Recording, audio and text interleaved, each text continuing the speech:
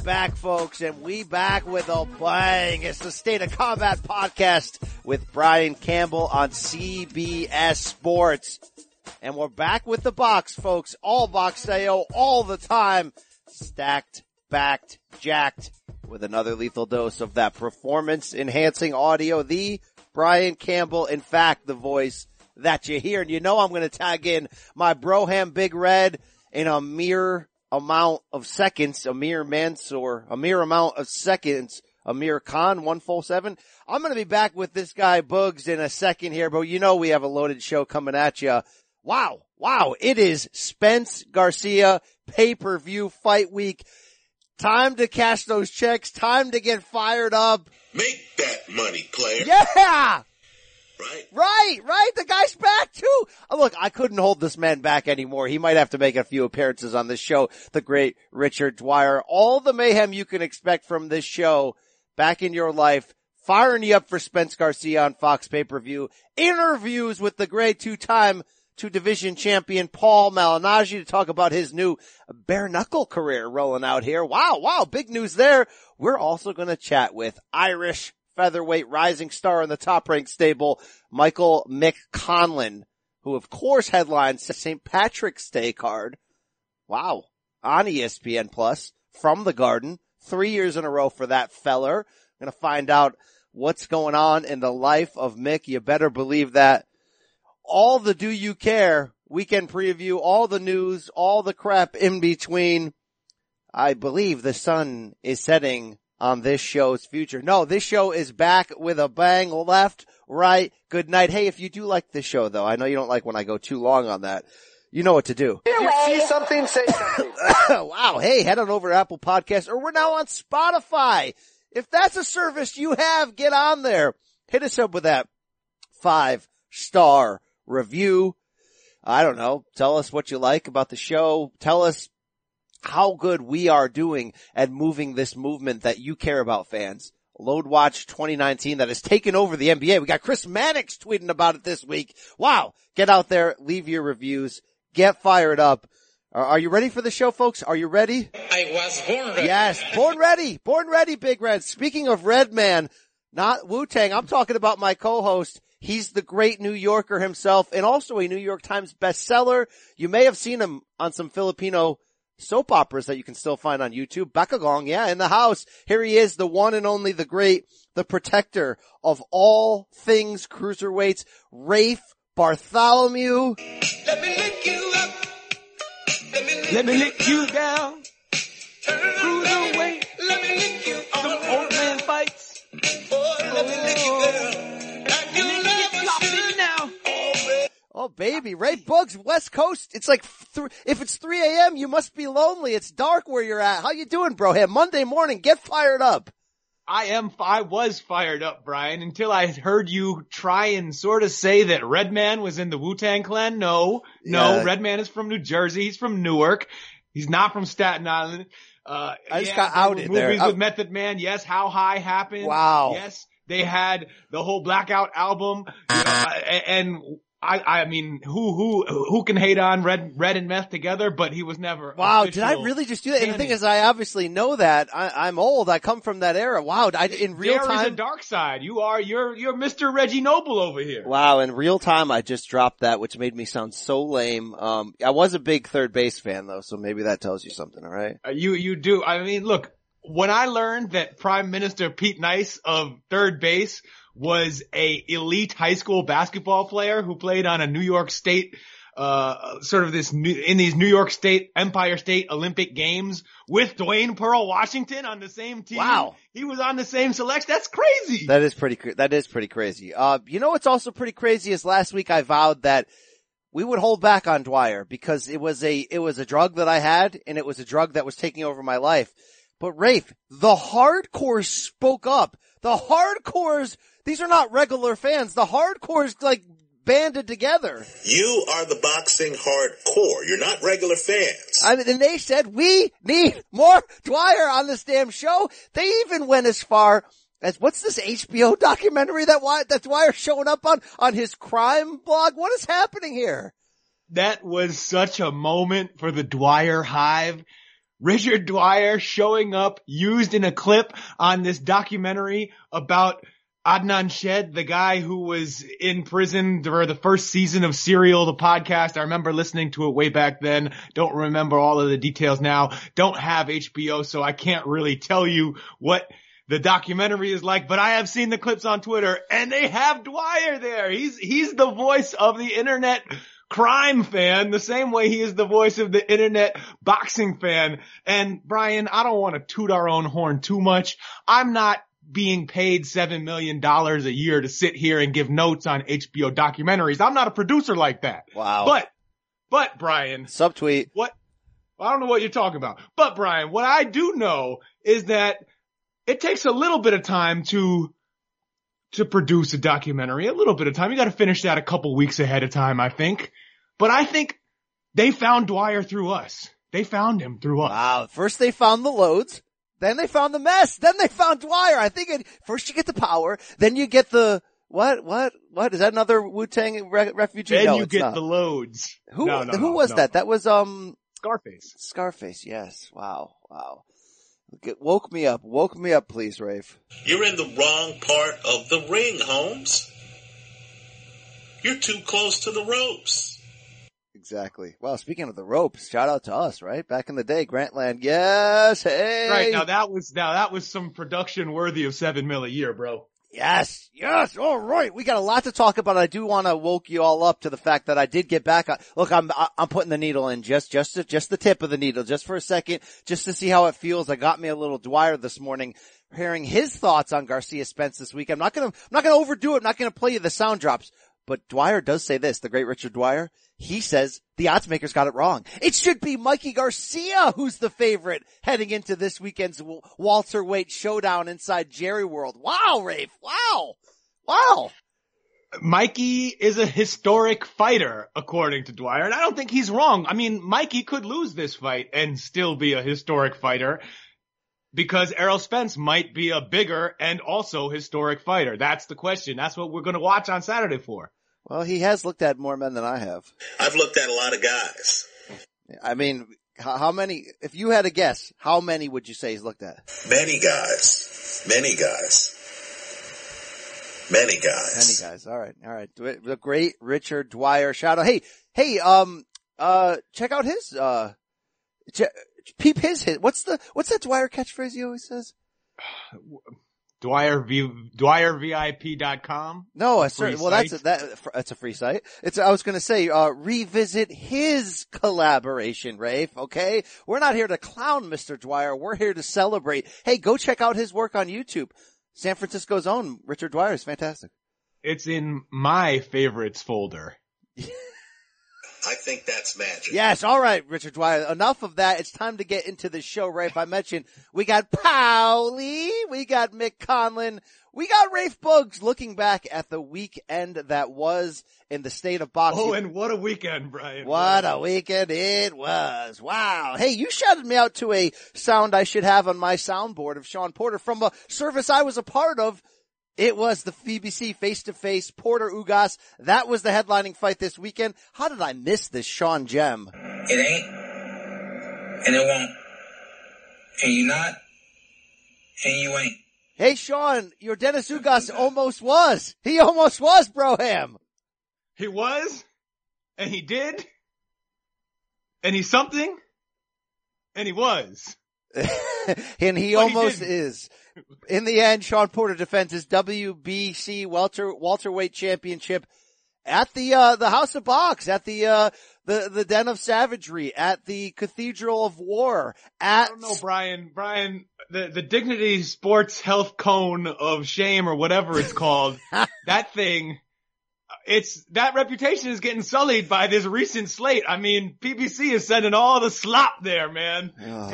Keep that stuff in Barclays. You know, this is our special place out here on the West Coast. I hear you on that one. In the end, Sean hangs on against tough Cuban or Dennis Ugas. Split decision victory. Them cards, 117-111 in favor of Ugas.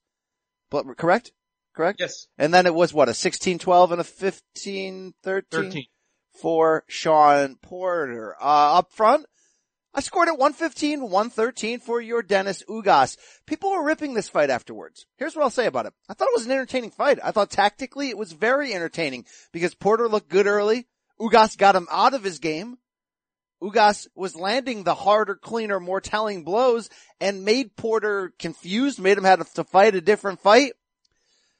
If we're just going to go the story of the fight, Max Kellerman, Ugas won that. He also won it on my card.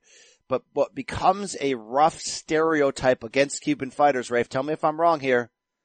Ugas left the back door open. He did not do enough down the stretch to leave no doubt. This was Lara against Canelo in a way. Ugas had the better craft in this fight. But in the end, if judges are going to prefer Sean coming forward and being busier in the later rounds, I can't hate on that. I know Ray Boom Boom Mancini's getting all up in them Fox DMs saying this was a robbery, this was this was that. It's not a robbery. It was another very skilled Cuban fighter looking really good for 6 or 7 rounds, but leaving that back door open, Rafe. Your thoughts? Yes, I think I basically saw the fight the same way as you. I was not scoring at home, but I seemed like I favored the Cuban in this one. And Ugas just looked like he did better work, but in the way that we've come to expect from these Cuban fighters who I don't know if it comes from this feeling of superiority that they have in their own technique, in their own style, and that they will never make a concession to the way other people see the sport, the way even judges see the sport, and that they're looking at it like, I'm doing this the right way, I'm winning this fight with my style, and you can't really prove me wrong. I mean, these guys are never totally wrong when they say that. They also don't get wins that they probably could get if they just stepped on it a little bit, if they put in something to wrap a bow around it, if they closed rounds, if they did any of those little tricks that fighters do to edge fights. These aren't guys who are active enough to knock out their high level opponents. We've seen that with Lara. We've seen that with Ugas. So when they're outboxing guys, you need to make some kind of statement on top of just looking like the sharper guy in the ring. It's too bad because we've seen these guys, they're really talented and they fall short so often. I'm with you on that. It was an effective robbery. It's still a robbery! It's a robbery! No, Teddy, it's not a robbery. Porter did push the pace. Yes, here's the thing, there were so many close rounds. That's the thing in the end. And shout out to our guy. I do like his work on Fox as the unofficial, scorer. Our man, Marcos Vegas from Fight Hub TV. Hub, baby! Because I don't love Chris Myers in that play-by-play role. And Myers sort of challenged Marcos a few times on air, and I thought Marcos handled it well. I really agreed with Marcos had the same score as I did, so obviously I'm going to agree with him, but I agree with the way he broke it down. It was there were a lot of close rounds that it's what you prefer. Porter's activity against Ugas's cleaner counter shots. In the end, I think it was a step back for Porter. It was a survive and advance because we all know the big, business available to him in the second half of 2019, which is possibly fights against, name them, right? Name them. Spence-Garcia, Pacquiao, Thurman, Terrence Crawford. Well, there was some talk afterwards, and let's not forget what happened a couple months ago, right? Didn't we hear Top Rank came out and reported that they offered $3 million to PBC and Al Heyman for Porter to face Crawford? Maybe that's more likely than we realize. Either way, SP Sean Porter, the Showtime guy, kept himself in play for a big fight this year, whether you enjoyed his performance or not. I didn't love all of the comments by Sean afterwards when he said, we could have attacked this guy more, but my dad thought I was doing great outboxing him. Well, you just barely, by the skin of your teeth, pulled this off. So I would have liked a much more demonstrative performance. I would have liked Sean stepping on the gas more, but I think what Sean really realized is when he stepped on the gas, Ugas was catching him coming in with the cleaner shots. He had the better craft on this night, Ray. So Porter gambled that the judges would reward him, got the benefit of the doubt. Yes, the money fighters, the PBC fighters tend to get that. So does Canelo, by the way. This is box. It's a broken system. But I just didn't love the overall statement Sean Porter made in this. He survived and advanced. Yeah, Brian, what do you think is going on with Sean Porter? Because we've seen him now in the last couple of fights. I think you're right. Against Ugas, it didn't seem like when he tried to when Porter tried to come forward a few times and do the old Sean Porter act, the sort of more mauling style, the chest to chest fighting, Ugas dealt with that a lot better than I think a lot of us expected him to.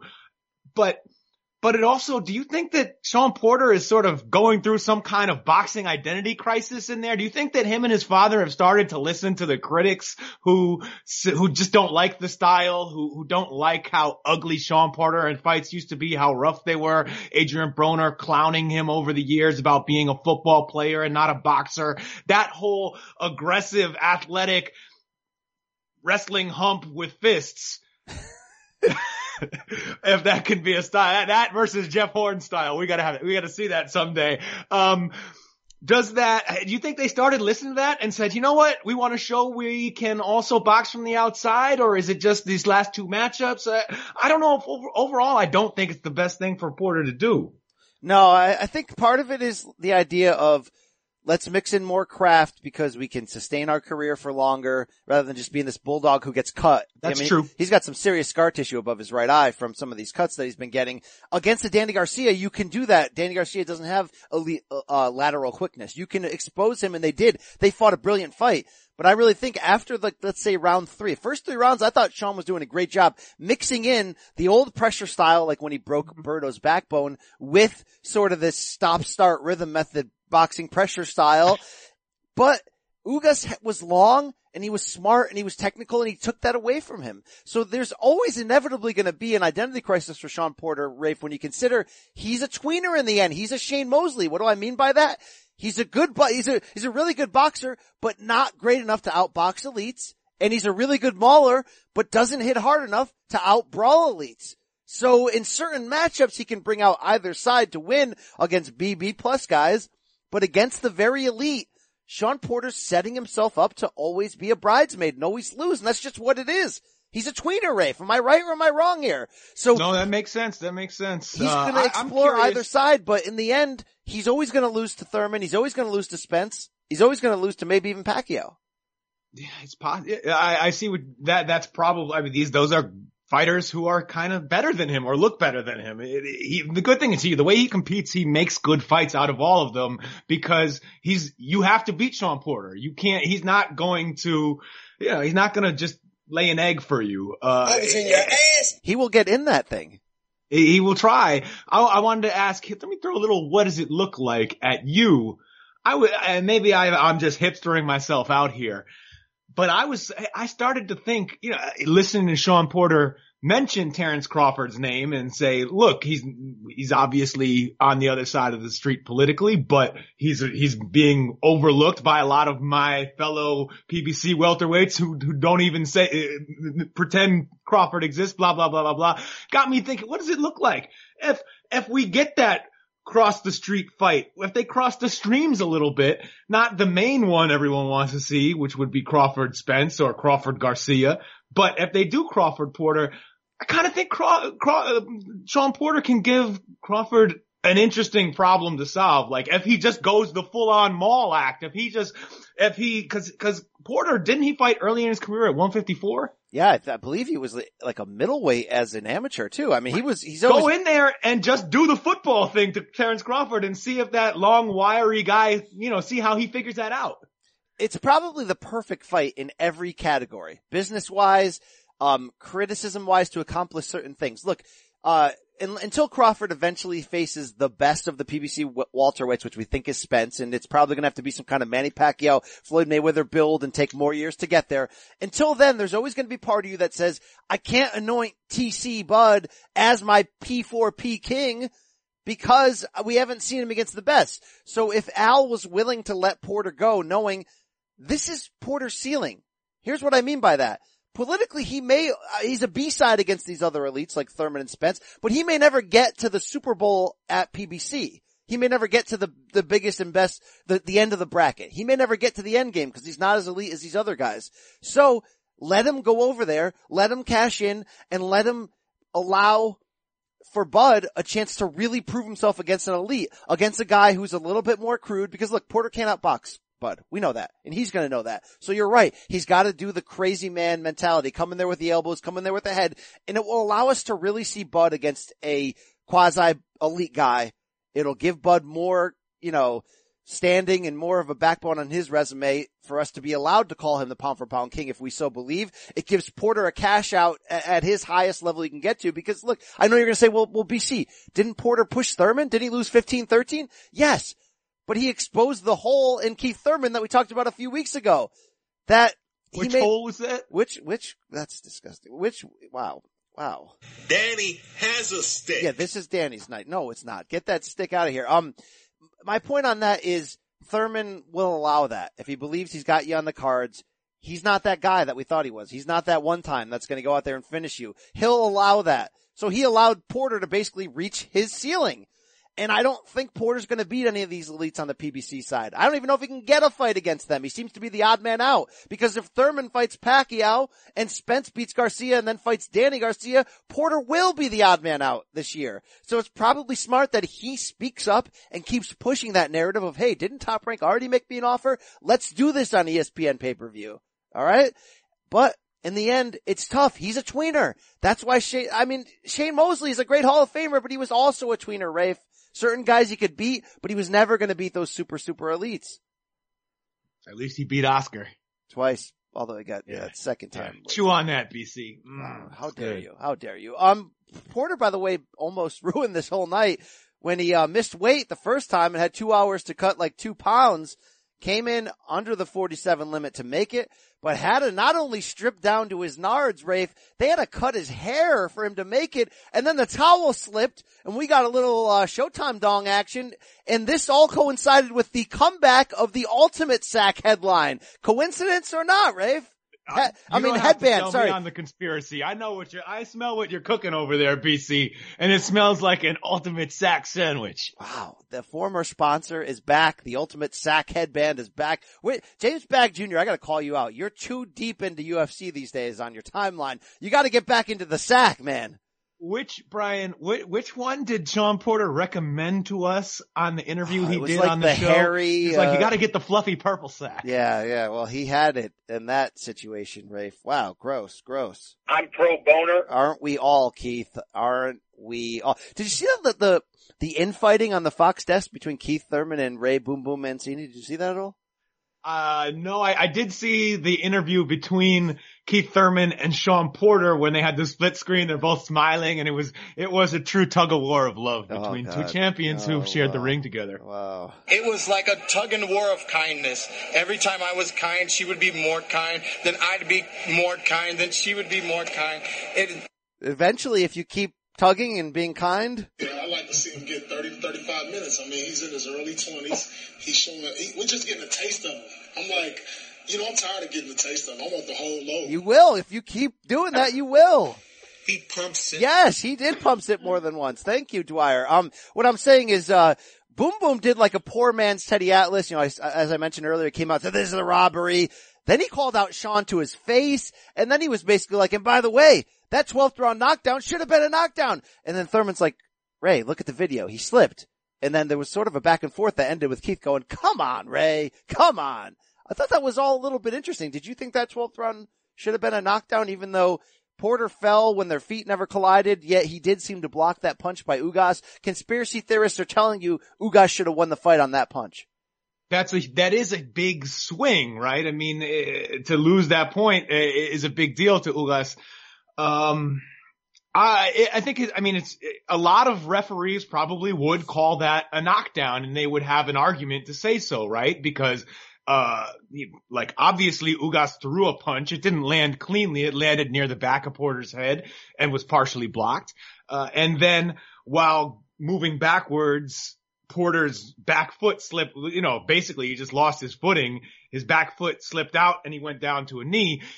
Now, Ugas touched him, right? That whatever force that punch arrived with probably had some effect on Porter's balance. So you could say, there was contact, and then as a result, or partially as a result, Porter went down. However, I don't know that I really want to knock Jack Reese for not calling it a knockdown, because he wasn't hurt. The punch didn't land cleanly. The punch probably, while you can't rule it out being a cause of the knockdown, did not appear to be the primary cause of Porter taking a knee. I think you would have had more controversy than you have now if that would have been a knockdown. Yeah, it would have been trouble. So in the end, and I don't mean to be harsh on Sean Porter, by the way, in this whole, well, he's a quasi-elite, but he's not a real elite. It's the hard, too harsh. It's too harsh. It is the hard truth, but obviously Sean Porter is a great guy, one of the better people in this community, and I would let him do many things. Folks, that's the kind of guy you want marrying your daughter. Wow, Dwyer, wow. That was Dwyer, right? It's Dwyer. Yes, week of the fight. All right, my point is, though, which I said, I think Ugas ultimately exposed that Porter's a quasi-elite, but not a real elite, and he sort of needed to backdoor and coast to that split decision win. So, Rafe, what about Ugas? Certainly a tough out, not a division killer. What about it, man? But a tough out. What would he be able to do then against the real elites, against the Thurmans, the Spences? How would they make it so he couldn't push him to a split decision? I mean, do you think he can get back to this level, or is he sort of going to be an Arislandi Lara where it's like, yeah, you can beat these B guys and these C guys, but what are you going to do against the best if you're not going to throw? I would say that Ugas could still rise to the level of an Arislandi Lara. I mean, Lara held titles at 154 for a long time and has fought at the truly highest level of the sport. I kind of think that Lara is the sharper, better version of that, or the sharper, better fighter between him and Ugas. But Ugas, I don't think that he's going to lose anything in terms of a step or he's going to become worse in whatever, his next few fights. I don't know if he's going to get another shot. I guess it's good. Of course, it's good to be at welterweight in PBC because there are so many good fights to make there and chances to win titles. And he's got to be considered right there on the cusp of the next time somebody needs an opponent and it's not going to be a big fight. Ugas has got to be on the short list for that, right? He's one of the better guys. And I think that he looks pretty good in all those fights. He's, overall, he would belong in the ring with any of the elite guys. He'll slow every fight down, make it a little bit boring, and then lose it, is unfortunately how I see all of those things happening. He's a spoiler in the end, but very, very good performance by him. And again, I don't get the people that are saying this fight sucked. This fight was compelling. It was a chess match. It had moments. There was a couple moments where they exchanged too. I don't get boxing Twitter lately. I know it's a savage, very dark and down group because we deal with a sport that just beats on us. Right? I mean, that's the truth, right? We rarely get exactly what we want and deserve. But I feel lately like boxing Twitter is just like, if it's not a full on action fight, it's like, oh, that fight sucked. What a waste of time. And it's not just like the curmudgeons and the trolls. It's like journalists too. I thought it was an entertaining fight and it was on 9:30 p.m. on Fox on a Saturday night. I was down with it. Yeah, I didn't think it was as bad as some of the criticism of it. I don't know. Any fight that doesn't have action, people are going to crap on. Any fight that, even when they know better, it's just an easy thing to say. I don't exactly know why it happens all the time. It's so predictable. Even this was not a Miguel Vasquez fight. Yes. And they were doing some interesting things tactically. It was not, there was tension throughout, but how do you explain it? People are crazy. I give up trying to understand the world, man. It's all burning down.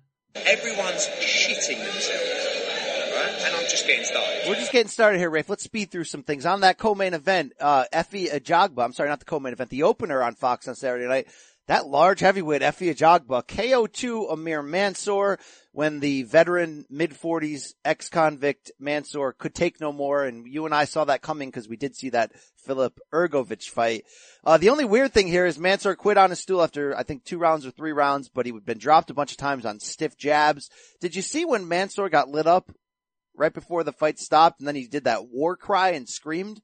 And then came with a 2-punch combo and ate another stiff-ass jab to the face. That was entertaining. Look, in the end, this was a mismatch because of the height difference, because of the wash difference. Well, you got to give it up for Ajagba, Rafe. I'm not ready to throw him in there against Anthony Joshua, but what I'm telling you is the guy looks good. I mean, this guy looks good. This guy looks like he's a project, but a good-ass project. You feeling what I'm feeling about this guy? Oh, yeah, it moved, Brian. It moved. Yeah, I like him. Who the hell knows at this point? But yes, I like what I see. And he's got a great viral moment already with Curtis Harper last year.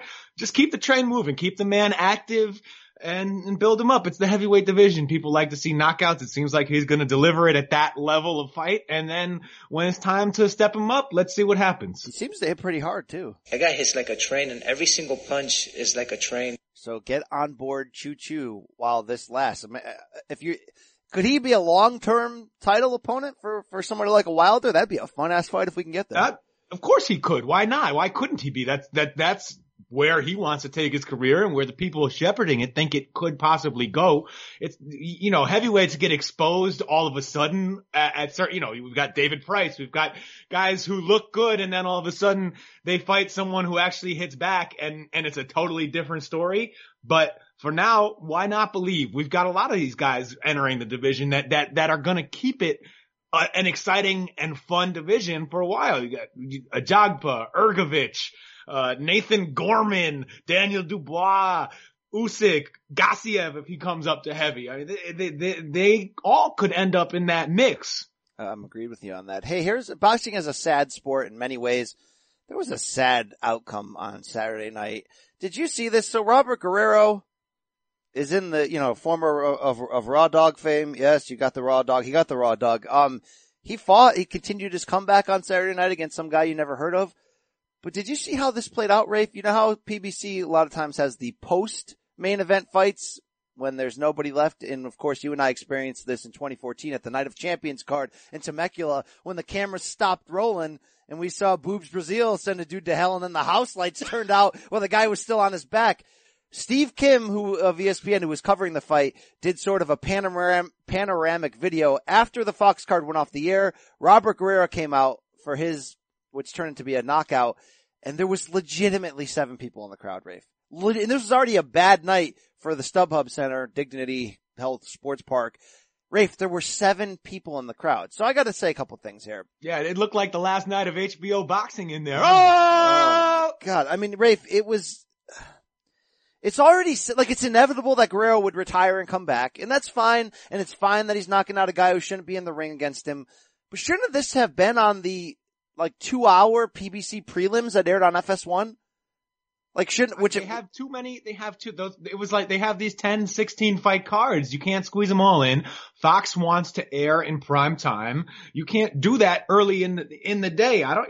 It makes for a bad look, but he would be fighting in front of that many people in the daytime if the fight started a little earlier. It's not TV.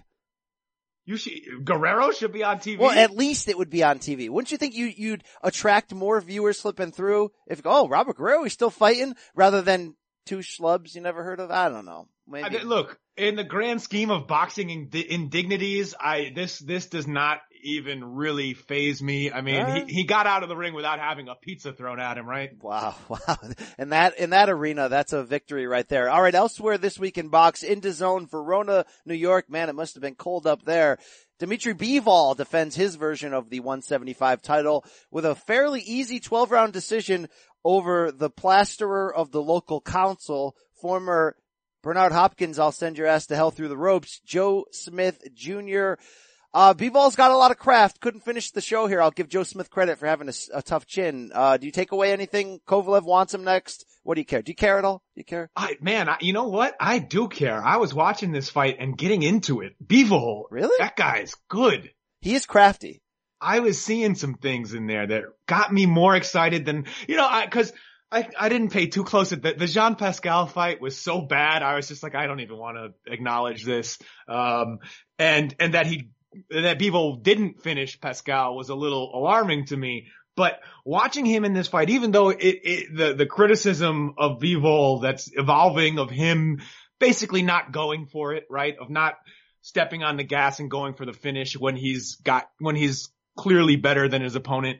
That may remain and that may be valid. But that guy was really good. I mean, it was effortless. He stuffed everything that Joe Smith attempted to do. And Joe Smith is not like a guy who arrives with plan A, B, C, and D, but still, for 12 rounds, that level of concentration and mastery and craft and just, to deal with a guy who is a very strong opponent at least and will throw punches. I thought it was really an impressive performance. And it's like there's an efficiency of movement. He's boxing so well, Bivol, without using more of the ring than he needs to. I thought it really, really impressive and just landing almost at will. And I think that's where the criticism comes in, because people say, well, if you're landing at will, why wouldn't you will yourself to land some more? But what are you going to do? Well, I thought, Smith had some balls in there. He had a tough chin because he was getting hit. He was getting lit up and he wasn't backing down. And that's the way it was. Shout out to DAZN for no longer, it seems, using Sugar Ray Leonard on the broadcast, which seemed like an expensive waste of time. And now they added Mannix to this week's booth, which was Brian Kenny, Sergio Mora, and Mannix, while Todd Grisham was out in Europe doing a Glory kickboxing card. I thought it was a fairly good team. It's a much better look than Sugar Ray. It's fine. I enjoyed it. Brian Kenny was in there too, right? Doing the porcupine stuff. I don't know, man. Who cares? They're calling the fights. I enjoyed the fights. What I want to ask you about. Oh, you know what DAZN should do? Just do winner's bracket, loser's bracket of this card. They're not, give Callum Johnson another shot at a title. Give him Bivol. Keep it in the family. Cause I think that Bivol wins that fight, but it's interesting. You saw Callum Johnson beat the hell out of I saw the result, not the fight. I did see the result, and afterwards Callum said I could knock out any light heavyweight, so he wants himself some Bivol, but there's this other man. Sergei Kovalev. But Sergei is on the wrong side of the street, correct? Even though Main Events promotes Bivol and Sergei. Who knows? I don't, ESPN did pick up an option on, or Top Rank through ESPN. I don't even know how to describe these moves anymore. CAA picked up an option on Sergei Kovalev. But I don't think that Kovalev is such a coveted fighter for them that they wouldn't be able to work out a deal under the right circumstances. But who knows? I think that those fights could be made, if they need to, but without that, I'm saying even if Kovalev is stuck over there fighting, well, not stuck, he could fight Gvozdyk, he could fight lots of good light heavyweights or guys coming up from 168, over with Top Rank. But in the DAZN, if they got to keep it in the family, I don't mind Callum Johnson against Bivol next. And as an undercard, it'd be fun as hell to finally get that Long Island grudge match of Shawnee Monahan versus Joe Smith Jr. Crossroads, loser goes home. I mean, they had wars in the amateurs, and that's the last step for them. That is the Jarrell Miller versus Babyface Kaunatsky of the Long Island division. I made him extra strong. Lady, you're scaring us. Indeed. Hey, Mo Hooker. Got Hooker headlines, defended his 140 title on the undercard with an easy points win over Mikkel Lespierre. Rafe, I don't care. Yeah, I don't care. All right, let's roll through. Daniel Dubois, the heavyweight you mentioned, he blew away Razvan Kojanu in 2 rounds. Afterwards, he said, quote, "One day me and Joshua hopefully can get it on." You know what, Daniel Dubois? I love your daddy. We good friends. I love your daddy, but let's get it on. And the key here is that Dubois, who's what, like 19 or 21 or I don't know, they say for 680, so something like that. He says he has floored AJ in sparring, but then asked directly, he won't bring up details because what happens in sparring stays in sparring. Rafe, how far away are we on me actually caring enough to like watch Daniel Dubois fight and not just talk about him? You want me? I can make you care about Daniel Dubois right now. Here it is. Right. Here it is. You give him the right nickname, and then whoever his opponents are, you can say, "Boy, you're getting beat by a man with double D's." Wow. But is he good enough? He's not good enough for who the hell knows? Anthony These Josh. heavyweights, you can't tell until they start fighting real fights. All right. I'm getting pretty close though. If you don't know who he is, look him up. I'm pretty close, Dwyer. I am pretty close. Also this weekend in Accra, Ghana, this one slipped under our radar, Rafe. 41-year-old Joshua Cloddy came back, TKO 6 over Mfame. Is that like Sirhan? I don't, shout out to RFK on that one. Anyway, Rafe, he retired afterwards. He said this one was for the fans. Joshua Clottey's career is over. Did he lose to that shapeshifter Mundine or did he win? I forgot. I'm too lazy to look it up, Rafe. Either way, what's your favorite Joshua Clottey memory? It's all over, Rafe. The career's over. It's gotta be getting punched with two fists at the same time by Manny Pacquiao is my favorite Josh Clottey memory. How have we ever forgiven Josh Clottey? Cause look, we thought that was gonna be. For the bang fight? For the bang. Try and stop me. Bang. We thought that was gonna be Maypac. All the promoters did. They got Jerry World for that fight. Clottey, the last minute sub. As we all know, he laid an egg. He didn't try to win. He stood behind that high guard. Manny lit him up. That was the last time we actually cared about the guy, Rafe. Should we ever take him off the hook for that performance? Probably not. What is the redeeming thing? He had a fun fight with Miguel Cotto when Cotto was not even sure if he wanted to be a boxer after recovering from the first Margarito fight. Yeah. I mean, like Clottey, for the money he was making in that Jerry World fight, owed us a chance to see him get sent to hell, right? Or is that just weird backwards boxing fan talk? Well, he doesn't owe us anything, but we also don't owe him any sort of fond legacy talk. He's just a dude. Congratulations. All right. Congratulations. He is gone. All right, Rafe, we're going to get to latest news in a second. Before we do, hey, how about a word from our friends and sponsors? Hip-hop takes a stand in the new documentary As We Speak, Rap Music on Trial, now streaming exclusively on Paramount+. Rap lyrics are playing an increasingly prominent role in criminal cases. Every song, every lyric, every video that you've ever been involved with, they're going to use against you. Follow rap artist Kemba as he explores the weaponization of rap lyrics in the criminal justice system. This artistic expression is a confession. I'm ready. Roll the tape. Watch the eye-opening new documentary As We Speak, Rap Music on Trial, exclusively on Paramount+. Head to ParamountPlus.com to try it free. Terms apply. It's the NFL offseason, but on Pick Six, part of the CBS Sports Podcast Network, the football season never stops. Host Will Brinson, John Breach, and Tyler Sullivan are joined by analysts like Brady Quinn, Lesia Dusable, Katie Mox, and RJ White to keep you in the loop on everything happening around the league. Whether it's free agents signing with new teams, the all-important NFL draft, or schedule release day, Pick Six has you covered. As the face of the league changes with every team move and player pickup this spring, Pick Six is a must listen. Download and follow on Apple Podcasts, Spotify, the Odyssey app, and anywhere podcasts are found. And we're back. Rafe Buggs, your boy BC, coming at you. The state of combat. Latest news. And it begins with Triple G. Finally, Rafe. I mean, we said pee or get off the throne. He finally did. He signs. And as we record this morning, I believe in LA, in your backyard, they are going to formally announce this that Triple G has a multi-fight deal with DAZN. What is it? Something like, I forgot the details. It's a lot of money, and it's offering Triple G a chance at purchasing equity in the company. It's offering him 4 guaranteed dates for his fledgling Triple G promotions. It's also offering him, after a June sort of setup fight, a chance at a 3rd Canelo fight this fall if Big Red can defeat Danny Jacobs on May 4th. Rafe, a strong move. We know that ESPN was involved in talks, PBC. In the end, DAZN has more money and more big name middleweights. Do you have any other thoughts that we haven't covered every week when we brought this up about your boy Trips signing? My only thought is that this took so long. Everyone knew this was the move that he should have made since way back last year, basically since the day that they announced the end of HBO boxing. So why did they string it out? I'm sure there are some business reasons, but it has not been fun to watch, and he's lost real career momentum, which is weird to say. That shouldn't happen over 6 months, but that's kind of what has happened. I think he is not in that conversation, the boxing conversation, the way he has been for the last few years, which is, it feels weird as a couple of good boys here.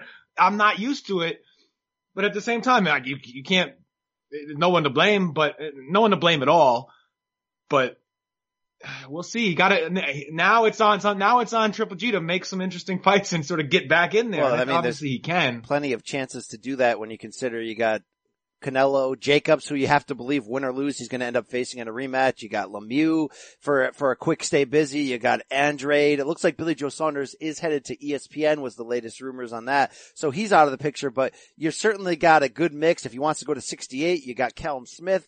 There's opportunities for him financially. Ryan. He says, by the way, it looks like he's staying with Tom Loeffler. So the top Coppinger and Dan Rayfield were wrong on that regard. It's a good business move, but look what this means for DAZN. Okay. Remember a month ago we were like, is DAZN going in the right direction? Are the wheels going to fall off? Is this thing going to fall apart? The ace in the hole was that it seems like they have more money than everybody else from this Ukrainian oligarch. And you know what they have now? The biggest star in the sport in Anthony Joshua, the biggest pay-per-view draw in North America in Canelo Alvarez, who they've taken off pay-per-view. Now they have Gennady Golovkin, and if they bring him back in June, they can do it in the same month as AJ fighting Big Baby, so the people that sign on for 1 month free get to see both, and now they can tease you with the idea of Triple G Canelo 3, which in all intents and purposes is probably the biggest fight this year. You gotta give DAZN credit, Rafe. They're swinging that stick around. And I don't feel like this is the end of the people they can attract. No, in fact, you see the sort of cascade effect happening, and I'm sure this is our next item in the news, is that DAZN reportedly is making overtures with Deontay Wilder. Wilder and John Skipper are supposed to meet this week, right? Wow. And I don't know, I hope they don't have the Oscar meeting. I hope that kind of persuasion doesn't have to happen with an active fighter, but they're going to hash it out. They're going to see if there's a way to do some business over here, because last week or whenever, the idea of Brazil Wilder wasn't really popping off on pay-per-view for any fan with a brain on his head. Well, here's the timeline here, all right? Out of nowhere, Mike Coppinger comes out with the report, like you mentioned. Wilder's going to talk with Skipper, and Lou DiBella set it up, and they hadn't told Al Heyman and Shelley Finkel, don't tinkle with the what? Let me tell you, don't you tinkle with the finger. Well, it looks like he tinkled right there. Big Sweet Lou tinkled. It looks like we don't know what became of that or if it happened yet. We do know Oscar is a freak if he's going to be involved in that meeting. I love watching De La Hoya. Oh, De La Hoya was a freak. Yes, he was, Washgill. He was, and he still is. Anyway, here's the deal. If Wilder ends up somehow signing with DAZN on some kind of deal that gets him the Joshua fight, and I feel like any PBC guy, if they stand up for themselves, I feel like they can get it, because the key of what Al Heyman's doing is you sign with Heyman, so he's tied up with you seemingly for life, but there's no promoter that you're tied up with for life. That's the whole Al Heyman, backdoor plan here. So I feel like if Wilder stood up for himself and fought this, what is Showtime, Fox, and Payman going to do? Offer him a ton of money from the vault, the Waddell and Reed, the Waddell and Reed vault? I'm not really sure. But what's interesting is after Kopp reported that, he went on just yesterday on Sunday on that Fox PBC. What's that show called? Inside PBC Boxing with Kate Abdo. And suddenly he flipped his script and said that no, Wilder is going to fight Brazil on, what was it, May 18th? 18. And did not mention Showtime pay-per-view. And that was the thing that leaked in recent days. Boxing Twitter going nuts saying if Wilder Brazil is on Showtime pay-per-view, come on. And the reason why it would be, of course, is because Wilder's been offered a deal by ESPN, and now seemingly DAZN's on line one, and they got a ton of money to offer him, like $20 million per fight. So if Showtime's going to broadcast this fight, it would seemingly have to be on pay-per-view. The problem is we all know Wilder Brazil, while you can talk up the trash talking side of it, you can talk up the idea that Wilder's brother brawled with Brazil in the hotel lobby that time. Look, there's something you can make there, and the fight wouldn't stink. Boobs Brazil's a big dude. It would be a brawl. It would be a knockout. Not a pay-per-view. We know that. You know that. Glazer knows that. Dwyer knows that. Even Wilder knows it. And Wilder has done one interview in the past week in exclusive with the Boxing Voice. And here's what he said, quote, "Pay-per-view for me is definitely those big moments, those special magical moments for fights that people have to see. Brazil don't fit that bill. Nobody knows Brazil. He tries to play that tough man role, but his voice ain't even deep enough for starters, and he ain't got no swagger." End quote. Good Lord, thank you, Deontay Wilder. Wow, Rafe. Hashtag quality hate. Shout out to Adam Abramowitz, Saturday Night Boxing, a service that I have. Wow. He's speaking what we're all thinking, Rafe. right? I thought you were going to play some funny so sounds. So did I, there. but I just saw you looking at the soundboard. I'm thinking, or looking at whatever I don't know what you're looking at down there. Pictures of Keith Thurman. I don't know. Wow. Look, I love the honesty there, but here's the deal. I don't have it, look, as a fan, don't you want to see more PBC guys break off and potentially go, like Daniel Jacobs seemed to stand up for himself, even though he's still repped by Al Heyman. He went to Eddie and originally HBO and now DAZN for big money. If Deontay Wilder pulls this move off, wouldn't that open up the floodgates? It would seem that way. He would be the first really high profile, and you can't really call it the first one to defect, because he's not defecting from anything. Heyman is still his advisor, the same way he would advise any of his other fighters. And if he's giving him good advice, he probably is saying, go take that money, because it may not be able, unless the Waddell and Reed treasure chest is still available, the rest, the deals on paper don't seem to cover the kind of money that DAZN is offering guys like Wilder. And we hear rumors already of Jermall Charlo maybe having tea and crumpets with our guy Eddie Hearn maybe this week. So that's a natural about coming segue. over to get some of those big middleweight fights. Real quick, that's a natural segue. Hearn came out and spoke about it, and he says, we haven't met yet. We talked on the phone, but we're going to have a meeting. And his message to Jermall Charlo, he said on the phone, was, what the F are you waiting for? Basically saying this, like, you say you got to go talk to Al Heyman. You got to call Mr. Cantha. You're saying that. And what's he going to do? He's going to offer you a couple extra million, but I can pay you more and give you the opponents you want.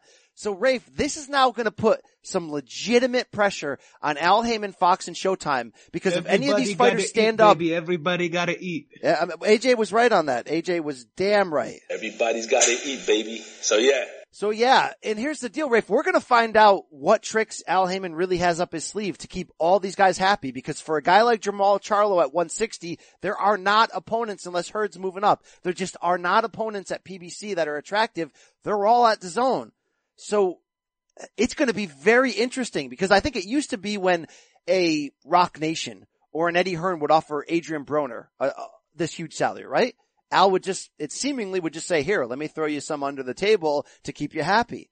But when you're talking to Broner, you can also promise Broner Manny Pacquiao and all these other big welterweights, right?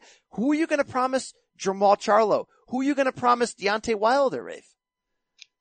There are not a lot of options over. I mean, Deontay Wilder, they can make some, you promise an F.A. Ajagba after you turn him into a star in 5 years? I don't know. That's not probably what Deontay Wilder wants to hear in his early 30s with some of the biggest fights in the sport available to him. If he just, acts like the free agent he apparently is in the sport, at least promotionally and network wise. Are one of these guys going to jack from Al? Is it going to happen? Hey, they're not jacking from Al. That's the beauty of what Al does. While, yes, it may be, right now he may be having some problems, delivering them all to the platforms that expect them, because obviously the deals with Fox and Showtime, they expect guys like Wilder. That's what they're paying millions of dollars for. But, so that is a problem that Al has to deal with. But for the fighters, this is still good.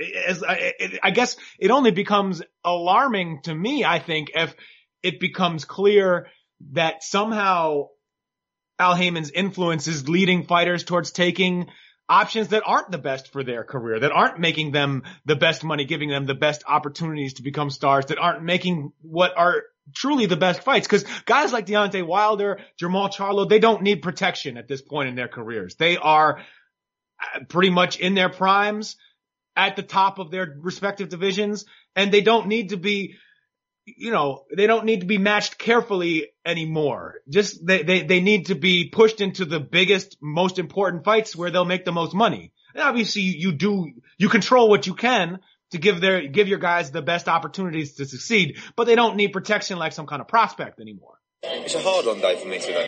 It may be a hard-on day for fans, Rafe, because this is the fans' dream, right? That Wilder would consummate an Anthony Josh fight, that he would go to DAZN, that Jermall Charlo would fight Triple G or Jacobs, and touch M's or fight Canelo.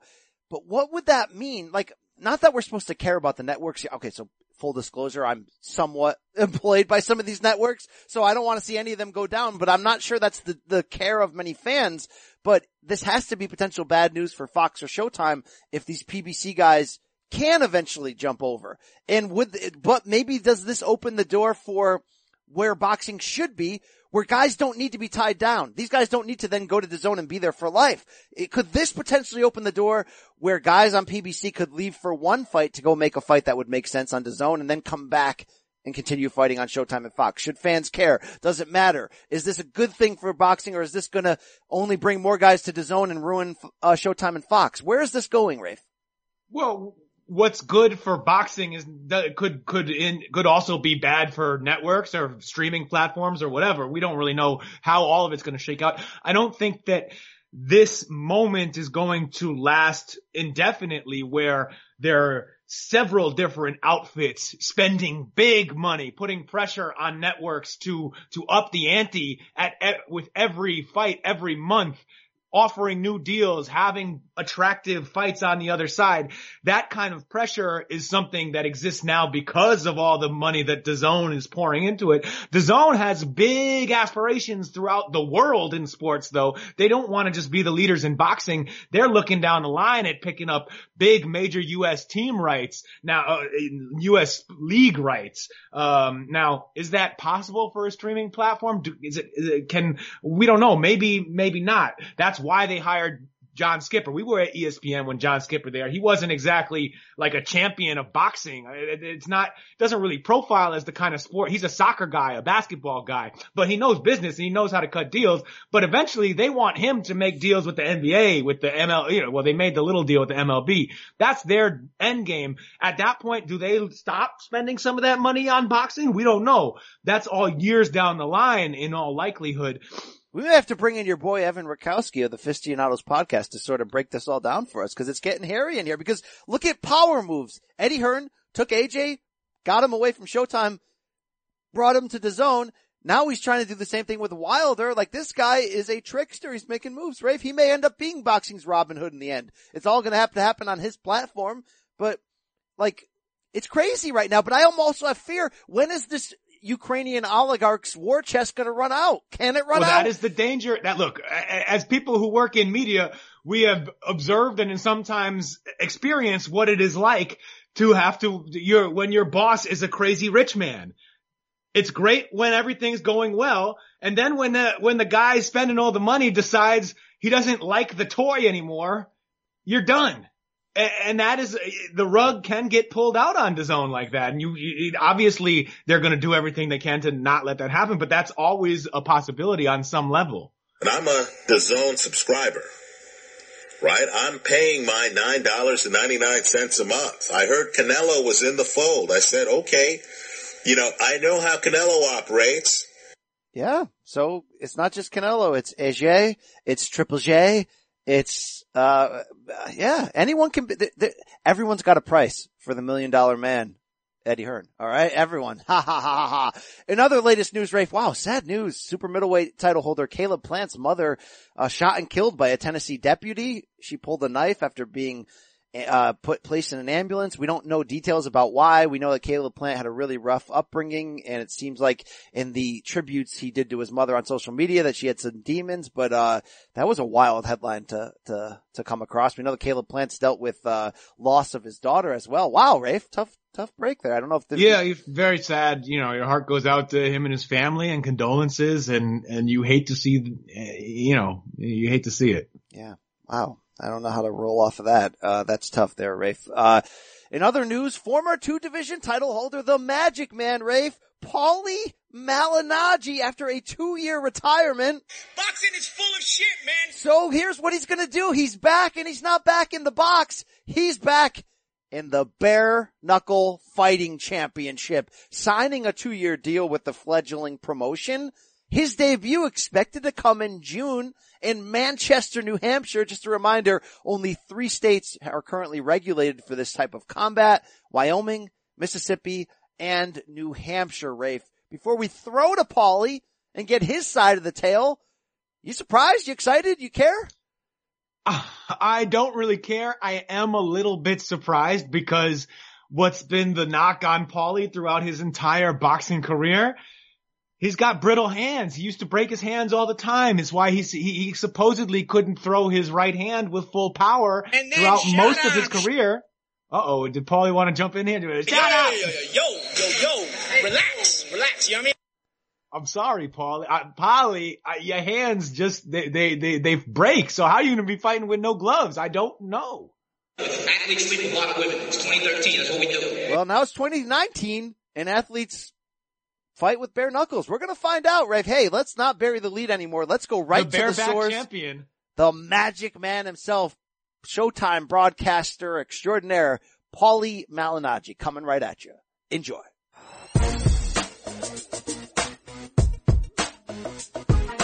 Paulie Malignaggi, two-time world champion in boxing. But Paulie, I had to get you on the line right away when I read this press release because it's a shocker to me.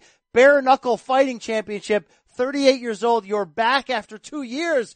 Bro, you're taking the gloves off here. You got to tell me how this happened. What's the mindset here entering into this? Yeah, literally dropping the gloves, right? But still fighting. So, NHL style. I don't know, it wasn't really something that crossed my mind until I was on a radio show with Dave Feldman a couple of months ago, and it still didn't cross my mind even back then. But then, me and him spoke about some things, and I liked the numbers he was throwing at me, and I felt like it was a good opportunity for me to kind of step in. I wouldn't say I'm going to start campaigning and resume like an entire career here because at 38, you don't do that. But I still think there's fights I can take and then make things exciting. And of course, there's the whole McGregor beef that maybe this coward will maybe meet me in the middle somewhere, and I think if you have. Yeah, I got the end of that. You said this coward McGregor might. So is this, look, the natural response when people were going, is this a long play to lure Conor into a boxing match?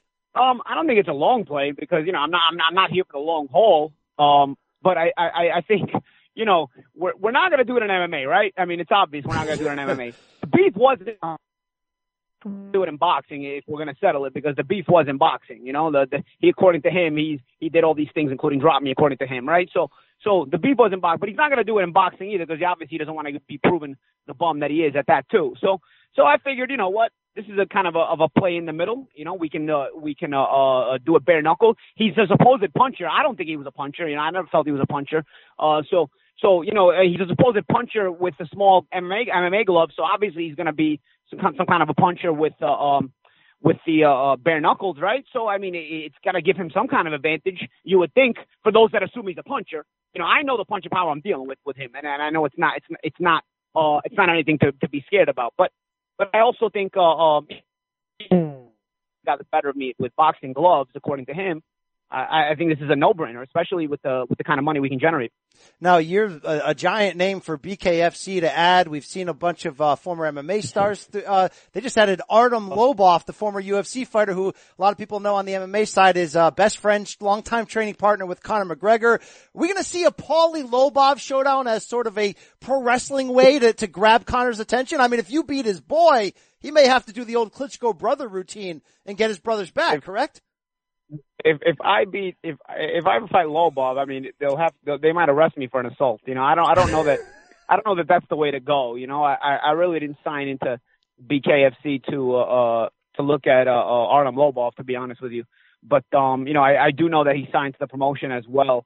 I think the guy is Conor's personal floor mopper, or whatever else he does as a favor of Conor, because I don't think he's ever actually made a name for himself for his own combat skills at all. And honestly, he's going to step into boxing, bare knuckle or whatever, it is. He's not. I think there's levels to this thing. Like I said, I mean, if I end up fighting him, it would be an assault. I don't. Then I'm like a bad guy. I mean, if I put this guy in a hospital or I put this guy in some worse damage, then I'm the bad guy. What am I going to do? Then I'm a bad guy? Like it's kind of a counterproductive in that regard. I'm not trying to be Drago to Conor's Rocky here. You know what I'm saying? But I would like for at least the opportunity for Conor, if he's that brave, to at least say, okay, this is in the middle. Let's do it. I know what Conor's thinking. I know Conor knows he's not even remotely on my level. I know Conor knows exactly what happened in that 12-round sparring. That's why he's never shown the video. But regardless, I just find it funny that, we keep hounding him, we keep exposing him, and he keeps exposing himself as the coward that he is. So I figured that, there's only 2-minute rounds of this, Brian. You know what I'm saying? So It's not that long to the finish line, So even a bum quitter coward like McGregor, who's not the bravest guy in the world at all, he's actually a coward. Even he, if he's taking a beating, can actually and say, you know what, I've just got to stick this out just for a little bit, and I can at least survive at this. Like even a coward like that can always see the light at the end of the tunnel. So I figured like it would benefit him as well to try to at least man up in some kind of way.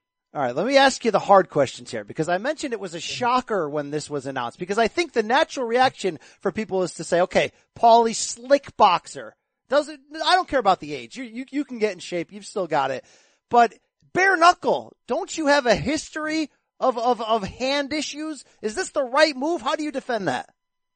I think this, you obviously have had hand injuries in the past, but here's how I defend this. When you're using your bare knuckles, you don't have to throw everything full strength. You know what I'm saying? Sometimes you're not going to be throwing haymakers. It's not like people think bare knuckle and they think some kind of caveman stuff. There's still some kind of technique to it. There's still some kind of game planning to it. It's it's somewhere in the middle, and so there's also a different way you're going to be throwing punches. There's a different way you're going to be defending and things of that nature. I don't think, listen, I think hand injuries can obviously happen in bare knuckle, but hand injuries can happen in any combat sport. Sometimes you take the gloves for granted and you don't make a proper fist. You don't do things like that you should. And that's why you get hurt even with gloves on, but with bare knuckle, I think it emphasizes the importance of understanding you can't throw everything at full strength. Some things are not. The importance of making a proper fist, things of that nature. So I also believe that you may not get as hurt. Sure, you'll feel the bruising on your hands, of course, but that's not long term. All right. Now, what about the idea you mentioned that it's a little, I think there's a reason more MMA guys have come to this type of combat than boxing, because you can dirty box. I think you can hold and punch. There's some elements of the MMA infighting. Is that going to be a negative against you? How are you going to deal with that? I'll deal with it. Obviously, I'm going to be training for it, but in order to get that close, you have to close the gap and close range, right? And that means you have to get through my hand speed as well. My hands are very fast barehanded. I was always known as for my speed, but you're gonna put me in a barehanded situation. I'm very, very fast. I'm telling you, like the barehanded speed is going to really be a problem. And so.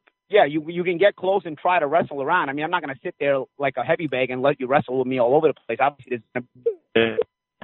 of course, to earn your way into that distance, you're going to have to get through an assault. And again, with bare knuckles, shots don't have to be full strength to bust you up. You know what I'm saying? My knuckles just have to connect, and my knuckles are going to connect because I have the accuracy of a pro boxer. This is interesting. I'm fired up. Now I got to ask you, your great corner man, Peter Cards, the guy you do the Brooklyn to the World podcast on Showtime Sports, that is back. Check it out on YouTube. It is back in action. The great Seth Nyman producing you there. Peter Cards has been in a few bare knuckle fisticuffs in his day. Is he going to train you for this? Peter's always on Team Malignaggi. That's my best friend, and he's my ride or die brother. So it's he'll definitely be there, and he'll be supporting. Obviously, yeah, just like everybody else, Peter did at first have his reservations about it and think I was crazy. And Peter knows I live a comfortable life, so he was wondering what the deal was. But then, we looked at the overall situation, just like I explained to the rest of my family and team, and it starts to make more sense once you delve deeper into it. So outside of, look, there's some money involved, there's maybe McGregor-ish involved. Is this like, there's still an itch in you? Like, hey, NBA guys retire, they play in the summer leagues deep into their 40s and 50s. Is this what this is kind of like? Yeah, or they play in Ice Cube's 3-on-3, right? Yeah. Yeah. To a degree, like in the summer sort of thing, yes, I don't think you ever completely don't miss it, I think what you don't miss is the training and the making weight part of it. But I think once you get over that, you do miss fight night. Sometimes you do miss the anticipation of being the center of attention again and whatnot. It's weird, I can't say I miss it totally, but of course some of it is the rush of just competition. I don't need to be famous. Like I can't say I miss the fame part of it, but I do sometimes miss competing, and of course the money's good. All right. Now, I think the allure, I think one of the things that BKFC is selling, especially for somebody like me who was a big fan of those early UFC days where it felt illegal and raw and absurd. Yeah. There's some of that feel. I mean, these fight cards are coming out of like Wyoming. Is there any appeal for you in that it's sort of like reckless and rugged? Yeah, I didn't grow up with a silver spoon in my mouth. So, the reckless and rugged is where I come from, So to kind of go back to that, but now have the skills of a trained fighter through so many years in boxing. Yeah, there's an allure to that, of course, and like I said, I mean, there's an allure, there's the allure to compete again. And of course, the allure of the money as well. And I think it's a one hand washing the other situation because BKFC needed somebody like me to kind of generate crossover media to cover that sport. And when they do cover the sport, they'll realize that, and the fans will start to realize that, it is exciting and there is a lot to see and there is a lot to get excited about. And they wouldn't have got that kind of press without signing somebody like me. So I think it's a one hand wash for the other where I can kind of get that itch out and also get paid while also they can get the coverage they need. Because all they need really is the eyeballs. Once they get the eyeballs, I believe fans will gravitate to the sport. All right. One thing I love about your podcast, which has changed names at times, it's Brooklyn to the world right now, I believe, but I love the storytelling. I love when Peter Karts talks about punching a cab driver in the gut on New Year's Eve. I love all that stuff. So do you have a story? When was the last Paulie Malignaggi bare knuckle fist fight? Last Paulie Malignaggi bare knuckle street fight was, I was 31 years old, so it's been a little while. And it was a road rage incident. Oh, wow. And I got arrested. Did somebody get a 2-piece out of this? What happened? Yeah. It was a little bit. I'll give you the short version because I don't want to give you the version and get myself into any trouble. But it was a little bit of a road rage incident. I was actually in camp for a Vyacheslav Sinchenko fight, and I got myself arrested. And then I'm like, oh, this is going to be bad. I'm training for the world title. Honestly, you don't plan on getting into a street fight. It was just things just ended up. I got myself arrested, and the court date when I got out, obviously I got out the next day, and the court date ends up being scheduled 3 days after the Zinchenko fight. Wow. That was in the Ukraine, right? The Zinchenko fight. Yeah. And so obviously I come back from the Ukraine as a new world champion, And when I got to the courthouse on Tuesday, I came back, the fight was on a Sunday. I came back Monday, and Tuesday morning I had my court date. So, I show up totally normal, because when I got arrested, no press really covered it. So when I got to the courthouse on Tuesday morning, there were news cameras. Like, I wouldn't say like all the news was there, but like, I remember like New York Channel 7 Eyewitness News was there and everything else, And they covered it like this, like the quote unquote assault that happened that day. Like, and they basically covered it like he might be a world champion, but it didn't prevent him from going crazy in the street and whatnot. They made me look like a lunatic, which obviously wasn't the story at all, but because I'm not going to just attack somebody for no reason. But it was funny because the way they made it sound, I had people calling me. They thought I was in jail, but it didn't happen that day. Nor was I in jail that day. That day was just my court date. But even the way the news spun it, it was kind of a prophetic in the way the news would start covering news in the future, which now is like out of this world crazy. Oh yeah, TMZ, all that stuff. I want to get you quickly your thoughts on Mikey Garcia, Errol Spence Jr. this Saturday on Fox pay-per-view. We're all fired up because of the size of Mikey's balls to actually get into a fight like this. I'm telling you, I feel old school vibes, like we're going to see some kind of like Leonard Hearns type stuff in terms of people daring to be great. But does Mikey really have a chance against a welterweight that big? I think it's more Leonard versus Durant and Leonard Hearns. You could feel like a little bit of a risk factor for Errol, but of course you favor him. You know what I'm saying? But you can feel the ballsy factor of a Garcia kind of falling into the Durant-esque type of mentality. Obviously minus the dirty grunge, low down attitude that Durant had, but nonetheless in the ring you could see Garcia as the fight gets closer. You can see Garcia sort of having moments, and you see Garcia sort of getting his respect in the fight, and obviously you want to see Errol push because so far he hasn't been pushed aside from that Kell Brook fight, and to have that kind of fight in the States now where Errol has a chance to kind of get that notoriety and both guys kind of dare to be great and rise to the occasion. I'll be honest, at first I wasn't sold on this fight. I wasn't crazy about it, but as it gets closer, the hype is selling me. I mean, yeah. Oh yeah, I'm fired up. All right, two on the way out. One real quick here. If you would have beaten Adrian Broner in that split decision loss, do you think you would have gotten Floyd? Yes. I do. Wow. There was talk about that, and yes, I do think I would have gotten Floyd. Do you ever think about what that $5 to $7 million? I had conversations with Al Heyman before that, and yes, I would have gotten Floyd. But hey, that's the way it happens. That's the way it goes. My only regret about the Adrian Broner fight isn't so much that I lost the fight. My regret is if you're going to give it to him, probably should have made the rematch within 6 months. Yeah. Because it was such a highly rated show. I think it was the highest rated championship boxing show that year on Showtime, and maybe in the States in general. And there was a built-in rematch storyline there, on all cylinders, And I think they really dropped the ball on not making the immediate rematch, and they kind of let it go by because our careers after that kind of, I wouldn't say tanked, because Adrian's been able to make a lot of money, and I even made some money afterwards, but I'd say our careers kind of fluttered away after that, and when it could have probably become a trilogy had they made that rematch. All right, to close here, Paulie, I want to have fun with you for 1 second. You're outstanding. I think the best analyst in the game of boxing and the work you do for Showtime. But something's changed in boxing analysis over the last year and a half. Instead of, let's say there's a situation where fighter A hurts fighter B mid-round, and he wants to get him out of there, so he starts putting it on him. And then what happens is he kind of runs out of gas in doing that, and suddenly he's the fighter who's backing up. We used to just say, oh, wow, he may have run out of gas. He may have punched himself out. But, Paulie, times have changed now. Credible announcers are now saying outrageous things like, so he shot his load, and now he's getting pummeled. Oh, and then this guy saying, he might have shot his load a little bit. Maybe he blew his wad early. What the hell's going on? We call it Load Watch 2019 on our podcast, and I think it all started real quick with Floyd Mayweather after the McGregor fight. Let him shoot his load, and then down the stretch, do what we do best. When did you think that the fight was starting to turn, when he shot his load and you could come at him? Now, Paulie, it's part of the lexicon. Would you in 2019 ever use the term shot his load on a cable broadcast? What's going on here? I come from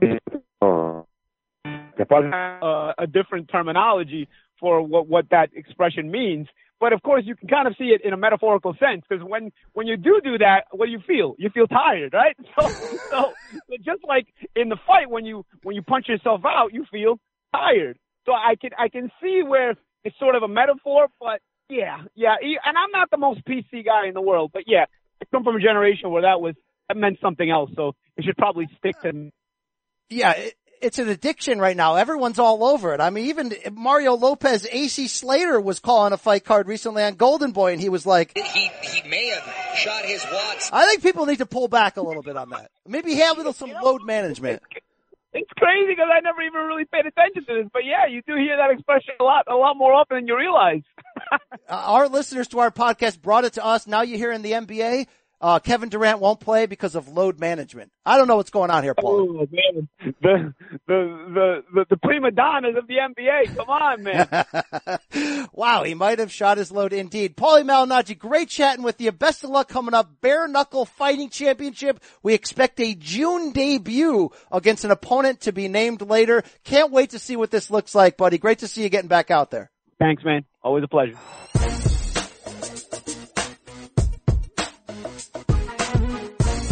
Hey, special thanks to Paul Malignaggi. Hey, full disclosure as well, Rafe, we are recording this part of the show before the Paulie interview has been recorded. So we don't know what to react to. We don't know if athletes still sleep with a lot of women in 2019. That interview was epic. Oh, you killed it, fam. God, how do you do it every time? Can you believe what he said about Load Watch, Rafe? Can you believe it? He's on the train. Him and Paulie Cards. They're out here, counting loads together. Wow. We're going to listen to that afterwards, just like everybody else. I hope it was a great interview, Rafe. Peter Cards. I just called you Paulie Cards. I hope it was a great interview, but in all seriousness, I'm wondering if the BKFC promoter David Feldman is trying to slow play the idea of getting Conor McGregor inside this bare knuckle bonanza in Wyoming. That's already been hinted at, right? You know MMA, Brian. Is that remotely possible? Nah. Is there enough money? No. I don't.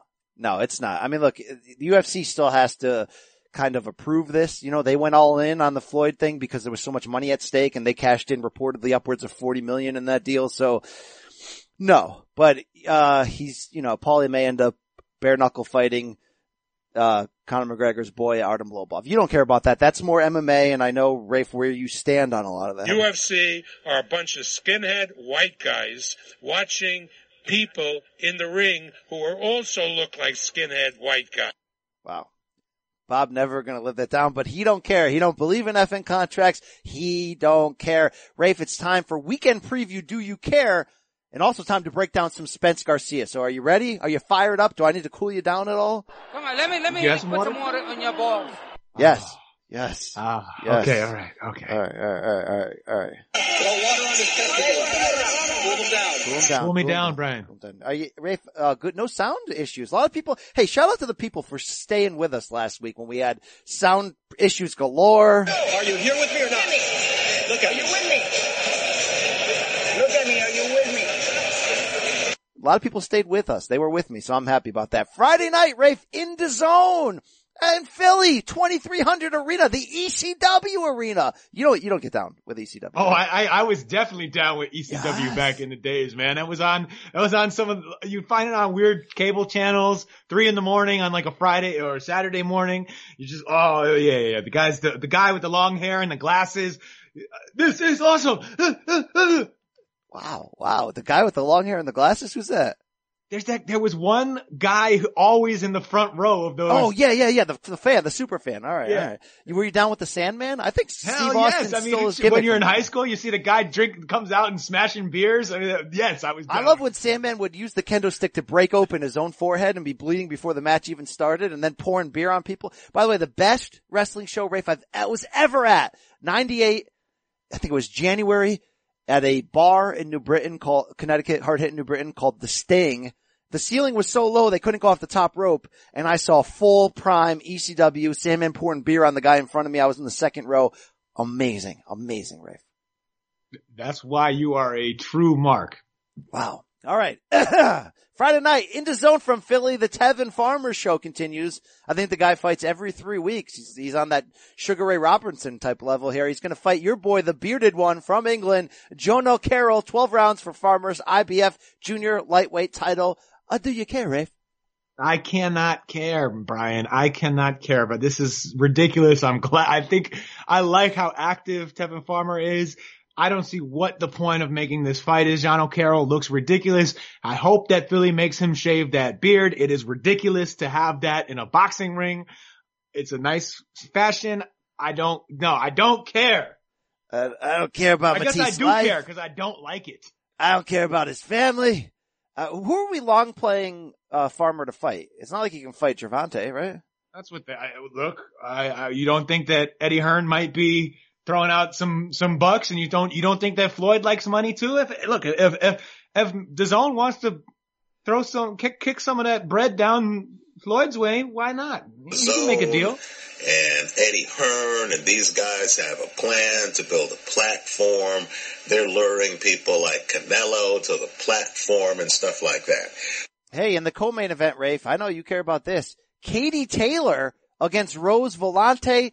It's a triple belt women's lightweight title unification. 10 rounds. Rafe, come on. You care, right? Ryan, wow, look at me. I have 3 belts. Wow. I normally don't do interview with women unless I fornicate with them. Wow, Rafe also has that. Not true. Also has that stipulation on this show as well. Although Michaela Mayer was able to slip out of that, which was, wow. Edit that out in the post edit. Edit it out. All right. It's 2019. Wow. Okay. Katie Taylor. We'll see what happens there. Eddie Hearn calls her his favorite fighter. Do you think he actually means that? I think isn't Carl Froch his favorite fighter? Darren Barker his favorite fighter? Tony the Bomber Bellew is his favorite fighter. Yes. I mean, they're vacationing together. All right. Here's where I'll credit DAZN. They always give us wild crap on the undercard that we should care about. Like that the hardcores like you and me do.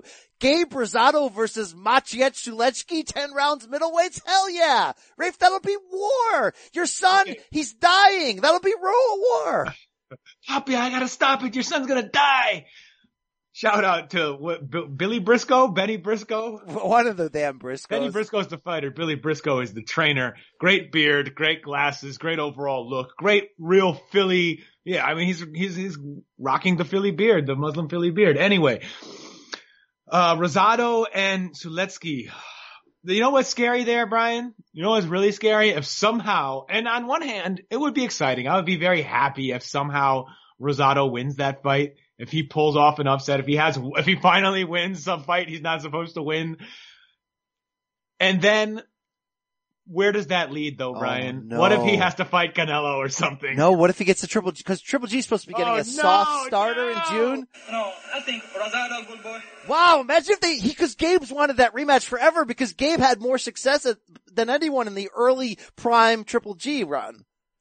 Wow. It's true, but I don't think that should happen again, Brian. No. Hey, Luke Campbell's gonna fight TBA, 10-round lightweights. You know I love me some Luke Campbell. Why is he fighting in Philadelphia though against TBA on a DAZN undercard? I don't get that. Because he is signed with Matchroom Boxing and he is owed a date.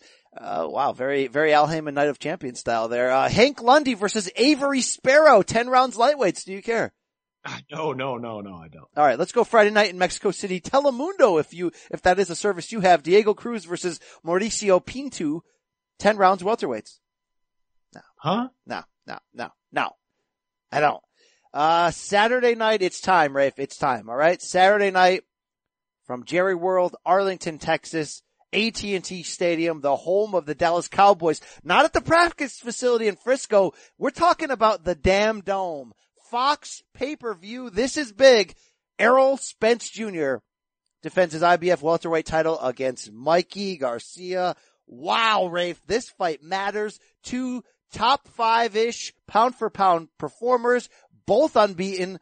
Mikey daring to be great up that ass. Oh my God. Gotta give Mikey the Ball Sack of the Year award for taking that fight. Cause they gotta be this big to jump out 2 weight classes. Balls of the Year, Mikey Garcia. Hell yeah. You're damn right, random guy on the Mayweather Gym boxing interview show. Wow, Rafe. I'm fired the heck up. Yes, I was part of the PBC face-to-face that I hosted. Yes, I was part of the PBC Countdown episode. Even without those checks that I did cash already, I am in on this fight big time, Rafe, because yes, it's daring to be great, but the craft element is going to be great. And sometimes when you get two crafty guys in there in a fight this big, where it has this much at stake, war breaks out, Rafe. I have a feeling, even though a lot of cynics are telling you, Errol Spence by murder. Errol's too big, too strong. A lot of people saying that. I have a feeling that this is going to have whatever 2019 can't really give us Leonard Hearns or Hagler Hearns or Leonard Hagler or whatever, but I think this is going to be, and tell me if I'm crazy, I think this is going to be as close to us getting that in 2019. We can't get good things like Spence Crawford and find out who's for real, but because of Mikey's bag, I think we're going to see something magical. I think we're going to see two guys who will not say no and are going to go for it, Rafe. They're going to put the thing on the table and say, what do you got? Was that part of the face-to-face episode? Did they put their things on the table in front of you? Yes, for Patreon subscribers only. They did, yes. What did you learn from that? Wow. No. I won't. I wouldn't reveal it. No, save it for the subscription. It's Danny's night. It's Danny's night. Maybe he blew his wad early. Wow. Let's get that away from me. Rafe, come on. Get fired up. Come on. Tell me I'm not just a shill cashing checks. This is a fight, Rafe. I'm sorry, Brian. I can't be the one to give you that rude awakening because I'm sitting here even as someone who is not on the PBC dole in any way. I'm excited for this fight. I want to see this fight. I don't know that it's going to be a war or a classic. I think that if it goes Mikey's way, it better not be. It better be a pretty tactical fight. He better figure out some way to outpoint Errol Spence because I don't think he's going to jump up two weight classes and knock him out. But I am curious. The confidence that Mikey Garcia has had from the very beginning, asking for this fight before Errol Spence had even heard about it, when Errol Spence still thought the best opponent in the world was Chris Algieri. Mikey Garcia was asking for this fight. He was sitting there saying, I think I can beat this guy. So, and we asked Shane Mosley, we've heard other people say it. Mikey must have seen something watching Errol Spence fight. He saw that, okay, I can outbox this guy. There's something that I can do. And he's not, and that's going to nullify all the things that he can also do to me, and I'm going to win this fight. I want to see what it was. I want to see what Mikey saw. I want to see that game plan in action and if he can pull it off. Well, the crazy thing is I think Mikey has the skills, the mindset, the IQ, the toughness, the balls, all that to force Errol Spence into a plan B, to actually make this an amazing fight. But he's going to have to get there. He's going to have to show us that he has elite, amazing chin. It really comes down to the chin. It comes down to the chin, Rafe. Because yes, he's got great defense, he's got timing. He's got to show us that he could get to that point in the fight where he makes Spence have to show us things that Spence has never had to show. Spence said in that face-off, like, I haven't had to show my quickness or my technique because honestly, Spence has just walked dudes down. I mean, the Kell Brook fight showed us a lot, okay? But still, he was the aggressor who walked down and eventually broke Kell Brook's face. And do you know how hard as Roy Jones once said, you have to punch to break another man's eye socket? So, Mikey is going to have to show us a crap ton, and it can't just be balls. It has to be like physical toughness, a chin to be able to walk through enough to make this that tactical fight. Here's why you have to get really excited about this fight, because what Mikey keeps saying is, nobody has made me bring out my best. Like, I've been waiting for that guy. And I'm taking this challenge because I think this is the guy who can bring out everything that's in me. And it does sort of support Mikey's rise. At 26, at 30, we were like, this guy's great, but why won't he let it all go? Why won't he be a destroyer and walk people down? Well, he started to show you that at 135, like especially against, Dejan's Latichinin. He started to show you that he can be that guy. So from that point of view, Mikey's amazing. I mean, I don't mean to get all Dwyer on you, but he's absolutely amazing. Yes, the 147 leap is huge, but he could be that guy to expose Errol Spence enough to make this an even fight. But two competing factors against him are the reason why a lot of people are just like Spence by murder and won't even think about it. One is when he moved up to 40 and he took the title from Sergey Lipinets, he got beat up a little bit. Yes, he dropped Lipinets. Yes, he won cleanly. But he hit a certain ceiling. And two, everyone who Spence has touched, he's walked down and broke their spirit, if not their face. So if Lamont Peterson can't get off more than one shot at a time and eventually puts himself in a position where the corner's got to throw in the towel to save him, I know I would think Mikey Garcia is better than Lamont Peterson, but how much will his will and his chin allow him to actually make this a fight, Rafe? That's the hook. That's the thing that, like, he's crazy enough, he's bold enough that we have to see. That's why people are going to pay $74.95. Do you have the confidence? I'm not asking you if you think Mikey Garcia can win this. I'm asking you, do you have the confidence that Mikey Garcia can make this anything but Spence walking him down and breaking his will and face? So for me, Brian, I think that if Mikey Garcia finds himself in a position where he is relying on his will and his chin and his toughness to win this fight, he's done. That means he's going to lose that fight. I think if he wins, it's because he saw and then executed that he can actually outclass Errol Spence, which is hard to imagine right now. But because it's Mikey Garcia, because I think when most people look at both fighters just purely, say, in the quote unquote pound for pound way, as in, who seems to be the more skilled, sharper, ring savvier fighter, you would edge Mikey Garcia just because he seems to have that almost Andre Ward level of next level ring genius. But is that enough against a guy who might be ring Mensa, shout outs to Bobby Ches, but not ring genius, like, Ches versus Einstein, but he's also bigger, stronger, younger. It's his division, all of those things. I can't wait to find out. You saw him up close fairly recently. How's the size disparity look right now? What's it gonna look like in the ring? I didn't think it was that large in the end. I know Spence is taller. Are you talking about when they put it on the table now? Oh my God. We'll make him shoot his low. Wow. Yeah, okay, let me just Stop that crap! Stop it! Yes, Stop it! Yes, please, Teddy. Tell me more, Teddy, please. Oh, it's a Volkswagen against a Ferrari. All right, no, I don't want that much. I think the size is not gonna matter. The punching power will. So here's what I think here's the thing. I think Mikey's gonna taste the power early. Meaning I think he's gonna get dropped in the first 4 to 5 rounds. But I don't think that will be the end of the fight. I think Mikey's gonna have that moment, sort of like Jacobs had against Golovkin, where you go, okay, it happened. I got caught. I'm not dead. I'm not out of this fight. I'm back in it. And that will be the moment where we find out how great Mikey Garcia is.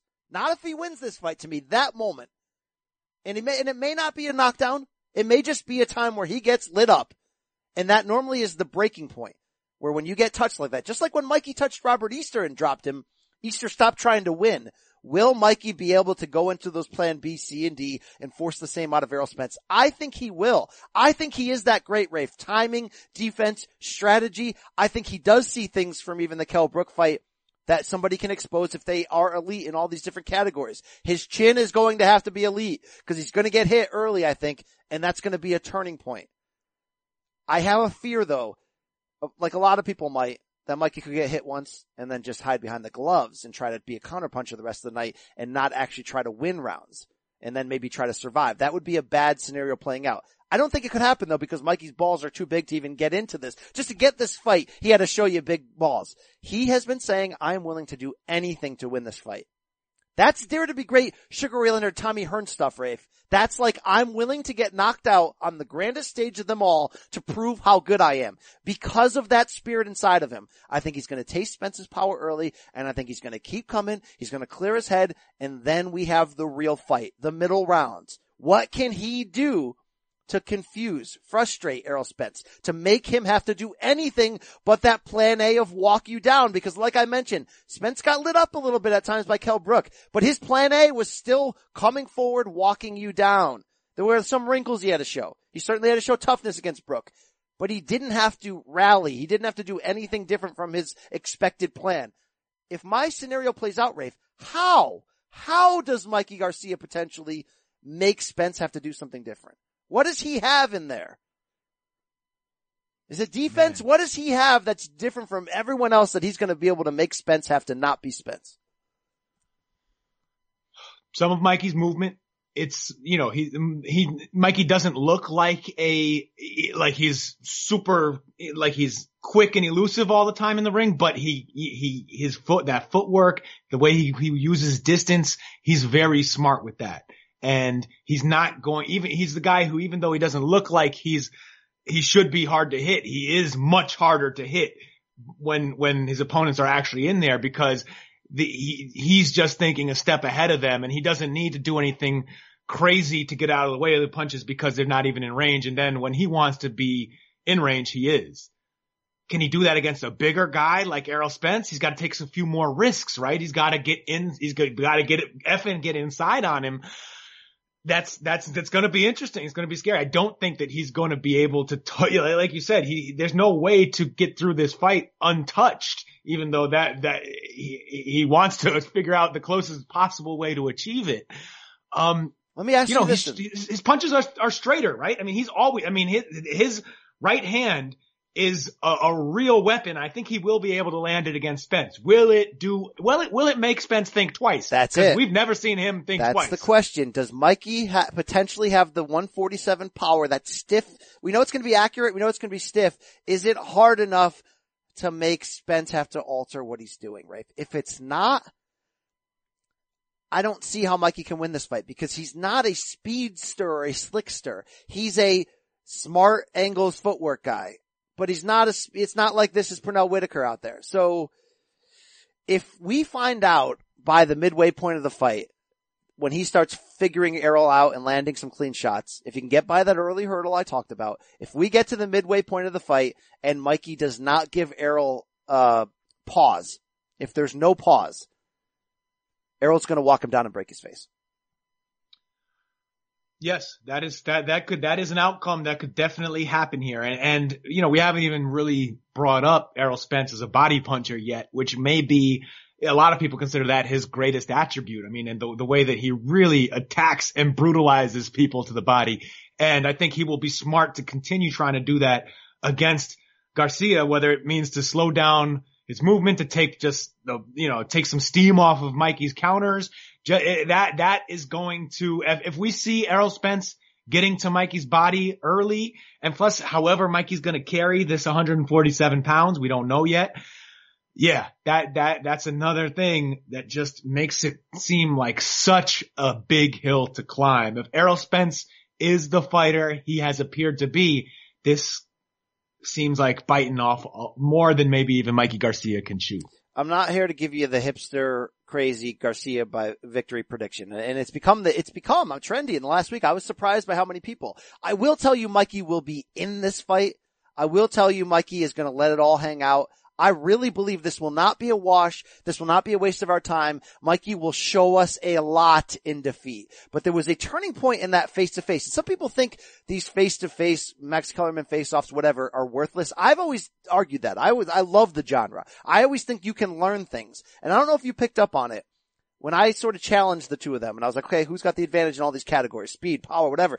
Errol kept saying me, because Mikey was sort of being quiet and just letting them have the moment. But Errol said something key at the end of that. He goes, you know what? It may not matter in the end because if my speed can't get me to where I want to go, if my power can't, if my technique can't, if my defense can't, I have the grit. He's basically saying I have the dog inside. I know that I have the dog inside. It's basically him saying, I know that I'm an all-time great and I'm special and I'm old school and I'm all the things I need to be. So Mikey, if you are better than I think you are, if you find a way to confuse me and get back into this fight, and if you're shocking the world and you're winning on rounds, I have the dog in me that's going to walk you down and finish you like Sugar Ray Leonard did to Thomas Hearns in round 14 back in 81. Like, Rafe, there's a special thing inside of people. It's the it factor. It's that thing you can't put a price on. The old school guys used to have it because boxing back then was more, it seemed about legacy and pride and not as much of a prize fighting glamour thing and money. Let's get in and let's get out. I think Spence has it. And it's because I think he has that you add on to all of his other advantages that are already naturally there, right? Garcia moving up in weight, Garcia having more to prove at this weight class. Spence has that grit and that dog that if any point he has to or wants to turn this into a real firefight, I don't think Mikey's going to be able to overcome that. And I think that this leads to my prediction, Rafe. If Spence wants to, I think he can stop him late. It all comes down to, yes, Mikey's chin to enter the real part of the fight, but Mikey's power to determine if he can go the distance. If Mikey has real power at welterweight, I think he can get to the finish line and lose a respectful decision in a good fight, but Spence is your man. But if Mikey cannot move Spence, and if Spence dog on the inside is as loud and real as it seems like, because when you see Spence, Rafe, there's a gangster in there. There's a real man in there. Boxing is a hood sport. There's a hood legend in there, Rafe. And that hood legend can stop Mikey Garcia if he wants to. My prediction, Rafe, is that the size of Mikey's balls against the size of Errol Spence's grit are going to collide and it'll be magical. The Big Bang. The Big Bang Theory. I think Mikey gets there. I think Mikey gets to the finish line. He gets off the deck. He gets to the finish line. He loses a respectable 16-12, 17-11 across the board. But you're going to give Mikey, everyone's going to win here. I don't know if the pay-per-view number is going to win. Mikey's going to win in defeat. Spence is going to prove that he is that guy. And Spence is going to go on to be the number one guy in the whole sport. Wow. Well, that's a lot to respond to there, Brian. First of all, back to that face-to-face episode right after Errol Spence was talking about that grit, that dog in him. I loved how Mikey responded when he said, I'm X-rated and he's not. No, actually the moment I thought you were going to talk about was when Mikey, I think did respond and he said, I know I'm better. He's good at everything. I'm a little bit better at everything. And Errol kind of flipped it on him and said, yeah, I see you being humble right now, but I also watch all the stuff you've been saying when I'm not around, when you're not sitting across the table from me, when you're not trying to be polite for our esteemed host, Brian Campbell.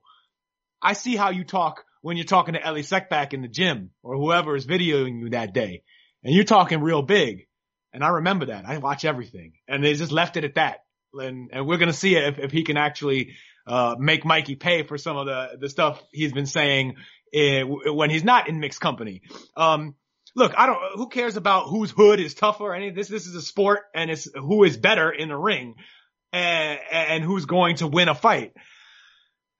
I think while I love the idea of talking myself into Mikey is the better fighter. He will figure out a way to win and expose over 12 rounds a guy who just isn't quite on that level of skill and boxing talent and brilliance. I don't think that's not how I see the fight playing out. I get really excited imagining how it could happen, and it could happen. It's not off the table, but I can't responsibly imagine that's the way, envision the fight playing out that way. I think Errol Spence is nearly as good, if not as good, and he's bigger. He's one of the biggest welterweights out there, period. He's overwhelmed Kell Brook, who was already one of the biggest welterweights out there. There doesn't really seem to be, even though Errol Spence gets hit, we've never seen him hurt. We've never seen him struggle. And that's what the other amazing thing. We've never seen Mikey struggle either. See how he responds once he, like you said, once he gets hurt early, if it happens. Wow. We only saw when Salido hurt him with his headbutt. He wasn't even hurt. Mikey wasn't even hurt in that. Robert just pulled the plug because he was ahead. You know, you're making me want to change my prediction here. Do not come at me, you Salido people. I know you nuts are out there being like, Salido, what's coming on? No. Rafe, you make me want to change my prediction there because I'm trying to put extra stock in Mikey's balls are so big that he can get to that finish line. But that would make me have to believe that Errol isn't everything I really think he is. Rafe, I'm going to interrupt your prediction to alter mine and say I can't responsibly say Garcia is going to go the distance if I believe that Errol is that dog on the inside. He's not going to let him go the distance. He's going to finish him, Rafe, in the 10th round. Book it. TKO 10. I'm sorry I had to cut you off to cut myself off to cut me. Cut me, Mick. There it is. TKO 10, Errol Spence. You're going to see that in print. You're going to hear me on all the waves, media waves telling people, what's your prick? What's your prick, Ray? Fine, Brian. I appreciate you coming and getting this party back on track. And that's exactly where I was headed. I think that the most likely outcome is Errol Spence is good enough to win this fight over a guy who may be a better technician overall. He may be a historic technician in the 135 weight division against Vasily Lomachenko someday. Just if Mikey Garcia loses this fight, I won't lose any regard for him as a fighter. In fact, I'll have lots of respect for what he tried to accomplish, and I do think he'll show us some things. He will make Errol Spence look bad in a few moments, which I don't think we've really seen. But no, Errol Spence is going to catch up with him, and he's going to work the body, and he's going to break him down the way he's done to a lot of good fighters already, and the way that I think the tell here is the Lipinets fight. If Mikey had to work that hard against a decent 140-pounder, then as much as we want to believe in his greatness, and as cool as it is to see him believe in it, even more than any of us do, it's just, you can't make that leap. That doesn't compute. If you struggled in that way against a smaller, lesser version, it's disrespectful to even call Lipinets a version of Errol Spence. It ain't gonna happen. It's a late stoppage for me. Cherry will be popped. And he's popping cherries, taking away unbeaten records. Exactly. Co-main event, David Benavidez coming back from drugs, super middleweight against Jalen Love, 10 rounds. I don't hate this fight. I mean, it's a setup for Benavidez to get back in the title picture, to finally face Caleb Plant. Jalen Love now the official, Mayweather Promotions B-side for anybody that needs to get well, fresh off the Peter Quillen loss. I do hope that the broadcast introduces David Benavidez the same way. Like, David Benavidez coming back from drugs in this one.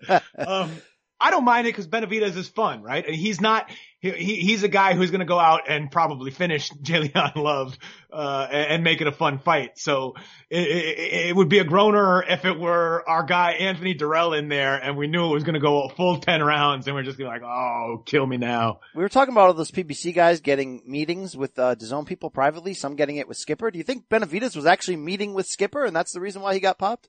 Oh, how dare you? What are you talking? What are you even insinuating? Oscar is a freak. Yeah. Hey, Luis Neri against McJoe Arroyo, 10 rounds bantamweights. Do you care on this pay-per-view undercard? Sure. I mean, I want to see what Luis Neri is like when he's off the clenbuterol and whatever else he was mixing in the punch out there when he was beating the crap out of Shinsuke Nakamura.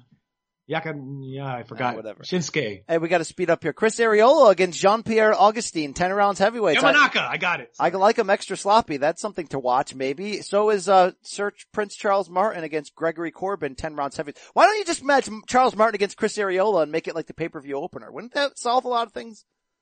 It might. Give me some Kaunatsky in here. Yeah. Wow, there's like 18 fights on this pay-per-view card. That's gonna start at 10 a.m. Dallas time. So that's it, Rafe, because I don't think you care about the rest of these until we get to Sunday night. I'm sorry, Saturday in Japan, it's Kosei Tanaka versus Ryoichi Taguchi, 12 rounds for Tanaka's WBO flyweight title. Do you care about that one? Well, I do because, as Frank Duke said in Bloodsport, Tanaka is my Shidoshi too. All right. Well, wow. We are running late and it's my fault, but Sunday, I said Saturday earlier, I was wrong. It's Sunday, St. Patrick's Day, Sunday night, New York City, MSG Theater, ESPN Plus, Michael Mick Conlan, 10 rounds featherweights against Ruben Garcia Hernandez. Whether or not you care, you're going to hear from Conlan now, Rafe. Get ready, back up the truck. It's time. Enjoy.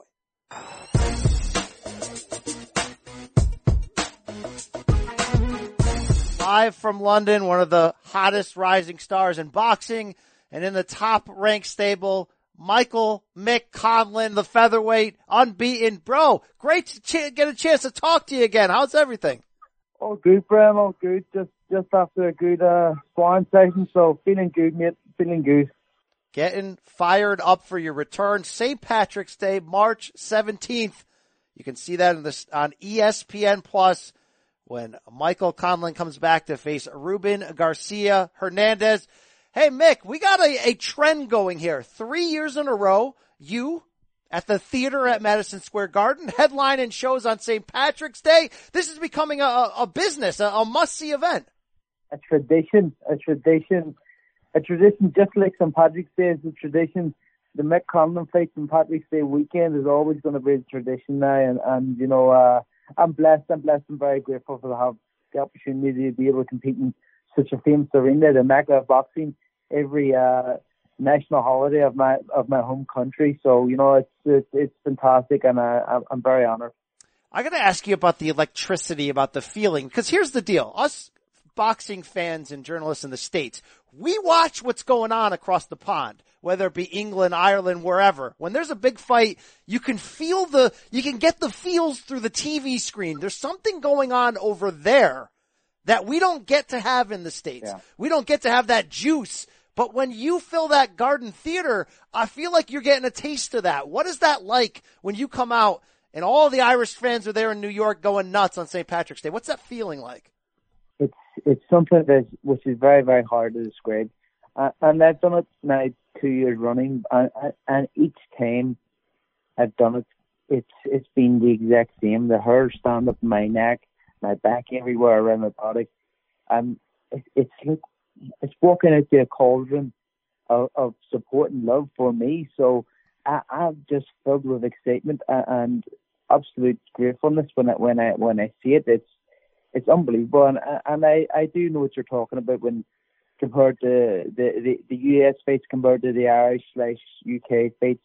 The atmosphere and the support of the general public who come out and support them is completely different, and I think I do bring that element of support and excitement to the US shores. So it's the Irishness in me and the Irishness in my support. So I'm very grateful for all my Irish following who do follow me everywhere around the world. You made a big splash in doing the St. Patrick's Day thing 2 years ago for your pro debut. You had your good buddy Conor McGregor, the fellow Irish star UFC champion, walk you out. But he almost kind of stole your thunder getting in the media's face, hyping up what became that crossover fight with Floyd Mayweather. I always wondered, because I haven't talked to you since then, was there any part of you that was like, hey, Conor, I get what you're doing here, but this is my night, brother? Nah, you know what? There's none of that, because obviously that means I had a big part in making, you know, the richest fight in history, because it was my debut, which he kind of put out the statement that he beats Floyd Mayweather and he is boxing and stuff. So no, you know what?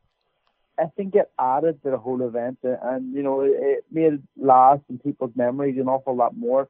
Obviously, the people in UFC and other sports and stuff, they remember a lot of it for the Conor thing. But for me and for anybody who knows me, will always remember for being my debut and having Conor along, helping support it, and he did. He brought an extra bit of, you know, atmosphere to the whole event. No question about it. Now you're 10 fights into your pro career, 10-0, 6 knockouts. Couple of years in, how has that adjustment been for you from the amateur to the pros? What have you learned? How comfortable are you now at this point, 10 fights in? Yeah, I feel I've learned an awful lot. I feel, in fairness, my bouts have been very good learning bouts. I've learned from each one of them something different every time. And, you know, it's making me a more complete fighter. I feel I'm on the right upward trajectory, and, you know, I'm feeling great. I feel I've learned an awful lot. I've settled into the pro game very well, and you know, I'm looking forward to going and putting a big performance on March 17th. Have you adopted a nickname yet on the pro level? I was trying to look it up. I didn't see anything. What does that matter? What do we call you? You're Michael Conlan. You're Mick Conlan. Is there anything else? The Irish assassin. What do we got here? You know what? I always say I'm never going to name myself. If someone comes up with a nickname and I like it and it sticks. But I'm not the type of guy who's going to shoot out nicknames and call myself this and call myself that. If people want to just call me Mick, they can call me Mick. If they want to call me Michael, they can call me Michael. But if someone comes along with a good nickname like the Irish Assassin or something, and it starts to stick with people, you know, I don't mind. But for me, it doesn't really mean anything. You know, the kind of nickname and slogan I like best is the Conlan Revolution. And I think that'll stick well. I'm definitely down with that. Now, when you turn pro and another top-ranked prospect, Shakur Stevenson, turned pro, you know, everybody asked the both of you, I feel like there's a slow play here for one day, a big showdown. And, you know, you guys had the right comments. Yeah, we'll see each other down the road. How much are you watching what Shakur is doing, rising at sort of the same pace and level as you, with that idea in mind that one day you may face each other? Do you compare notes? Do you check out his fights and go, okay, I'm a little bit ahead of him at this point? What's that relationship like? Yeah, listen, I watch everybody. I watch Shakur. I watch all the champions, and you know, I know one day we will face each other. So, you know, I am taking the notes and seeing little things I can, you know, I can expose when we do face each other. But you know, he's on a great rate at the minute. He's putting in great performances, and he's doing very, very well. So, you know, I've been impressed with him, and I'm really looking forward to the time when we do face each other. Excellent, indeed. Now, you're from Belfast.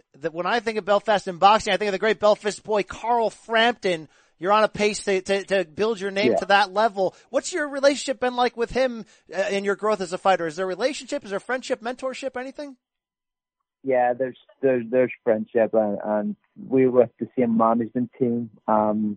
We're both from different parts of Belfast, you know, opposite sides, but you know, I feel if we were ever to face each other, it wouldn't be good for our city, because it would probably cause an awful lot of conflict. But you know, I'm very friendly with Carl. He's very friendly with me, very supportive of my career as I am with his. So you know, I can't see it happening. So I don't think it'll happen. We're very good friends.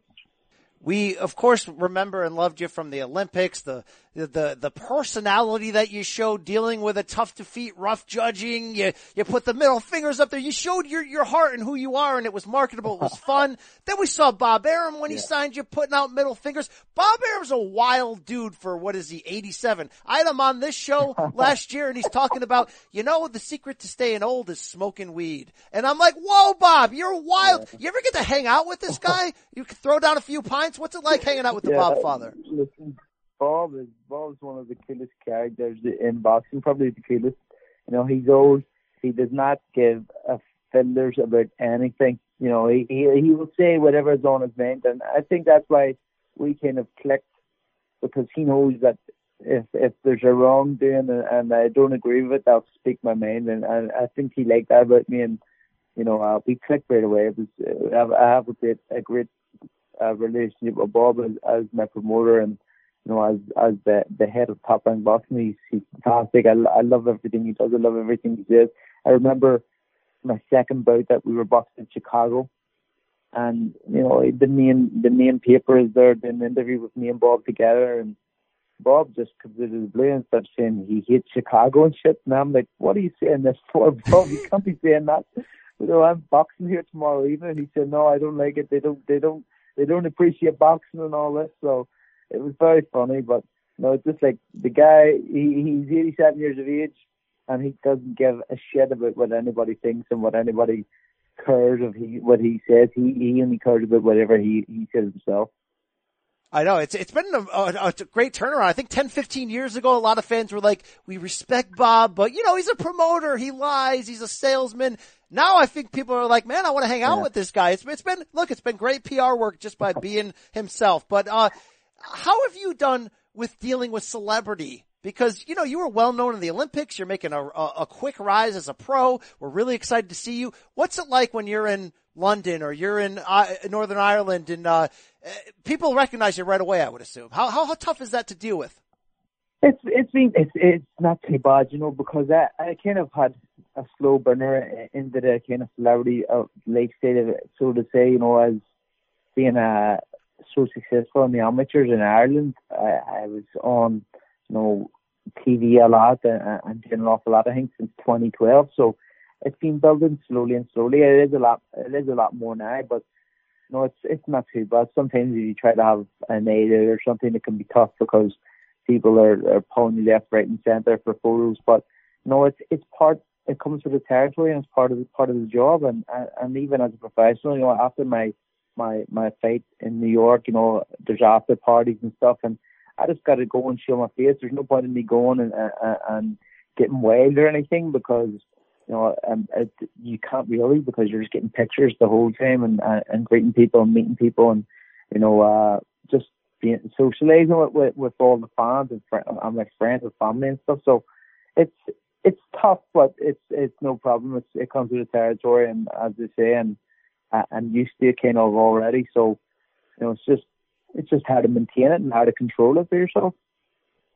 Indeed, yeah, no question. Now, big boxing household you came from, considering older brother Jamie, the Mexican super flyweight fighter. When was the point that these two brothers in the same house said to each other, we're going to become pro fighters? When did that happen? When did that click? Was there a lot of infighting growing up between you? You know, my older brother Jamie, and then I have a brother in between me and Jamie called Brendan, and they started boxing around 11, 12, and I was probably around 7. I wanted to do what they were doing. I wanted to be like my older brothers, and I followed them to the gym. I ended up started boxing at 7 years of age, and I always looked up to Jamie. He was always the oldest. He's the oldest in the house, and he was always the one who was doing really well in the boxing. And if Jamie had to quit at some stage, I probably would have quit because I just wanted to be like him. But he kept going and was doing really well. And I think it came to around 2009.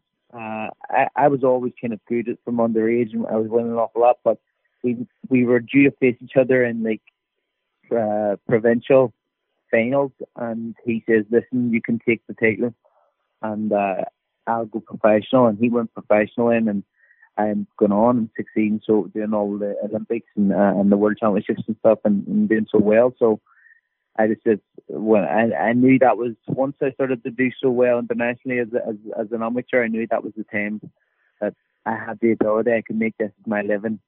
And I knew from a young age I was going to do it as a job. But when I was succeeding so well in international boxing in the amateurs, I knew that this is definitely the route I was going to take. Professional boxing, I'm good at it. I could make some money doing it, so let's do it. That's a cool story. I like that. Now, do you compare? Here's what I bring this up. I was talking to Mikey Garcia. Of course, he's going to fight Errol Spence in a big pay-per-view fight coming up. And Mikey's so calm and cool and not worried when talking about boxing. Like, everybody's like, "Hey, Spence is bigger than you. He's going to blow you out." Mikey's like, "Yeah, it's fine. I believe in myself." And I think a lot of that is he was the younger brother in this boxing world that he grew up in, where it's just natural. Yeah, you being the younger brother of two boxers, did it come more natural, where there was less fear growing up? Like, yeah, I can do this. I've watched my brothers do it. It's not an issue.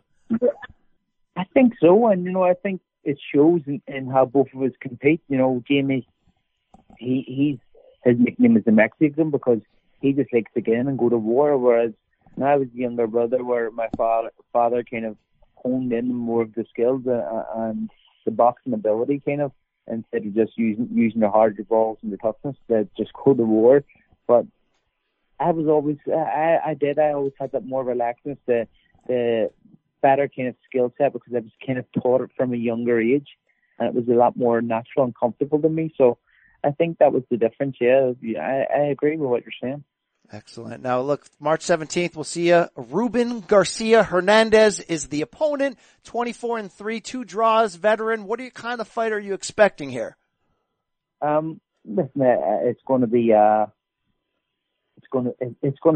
tricky enough fight. He's a smart, tough Mexican. He knows how to survive and knows how to navigate himself through the distance. But at the same time, he competes and he has a good engine where he's able to go for the full 10 rounds at a good pace. You know, I think he has 10 knockouts, so he carries a little bit of power.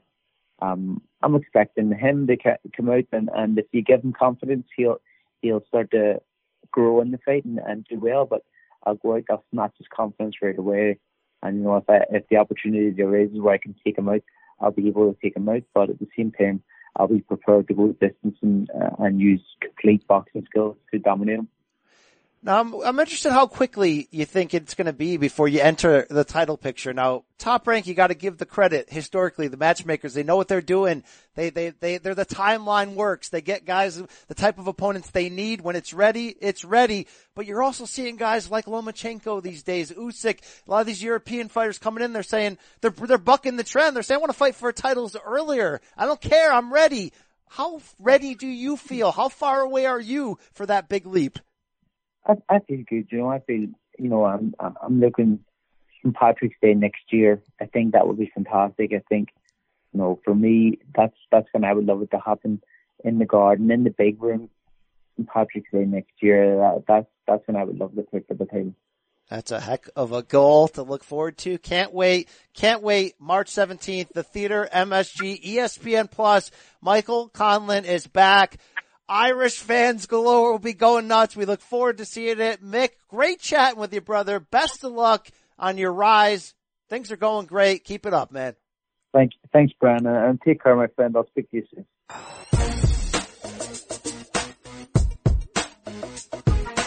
All right. Special thanks to Mick Conlan. I like this kid. I like this kid a lot, Rafe. I like him talking about hanging out with the wild man, Grandpa there, Bob Arum. I'm not saying he sparked up with him. I'm saying it's wild times hanging out with Grandpa. But, Grandpa. Are you in yet on Conlan in terms of like, okay, I gotta watch no matter what? Or, I mean, will you be there with the bagpipe No, I'm not in on that level. And unfortunately I won't be there, to witness this in person. I don't feel like I need to watch Conlan no matter who he's fighting. I am curious to see where he goes and if he is legit. You know, he's one of these prospects that has looked great, decent, but not always that impressive, I think. And I want to see when he starts to step up where he can go. All right. The co-main event is interesting, Rafe. It's a welterweight bout. 37-year-old Luis Collazo against Samuel Vargas. This is the two scoop Samuel Vargas, right? Is this a rematch or is this the Samuel Vargas who, it's not even Vargas. It's the other Samuel Vargas. All right. So I just played myself there. So 37-year-old Luis Collazo gave Sammy Two Scoops or the Mexican Toucan, whatever his name was, Vasquez his first defeat. The can do. Yes. By KO. This is Samuel Vargas, the guy who, Danny Garcia sent to hell. All right. I'm less enthused. You don't care, right? I'm the same level of enthused. Good for Luis Collazo. Still fighting. All right. That's the show for this week. Special thanks to Paulie Malignaggi and Michael Mick Conlan for stopping by. Special thanks to Rafe Buggs for getting up when it was still dark and the curtains behind him. I saw that, Rafe. I saw you getting up at the ass crack of dawn because you need to give the people what they are waiting for. Let's talk about a fight that blew up in my face. Oh, that's gross. It blew up on me. I got spanked. Let me wipe the egg from my face. Wow. Sometimes, Rafe, you tease that bag, you play with it, you get the mess. Follow him at Rafe Buggs. Buy all of his books. And hey guys, enjoy Spence-Garcia on Fox Pay-Per-View. This should be something wild. Rafe, please take us out of here. Messages for the people, sell something. What do you got? How about this? We out.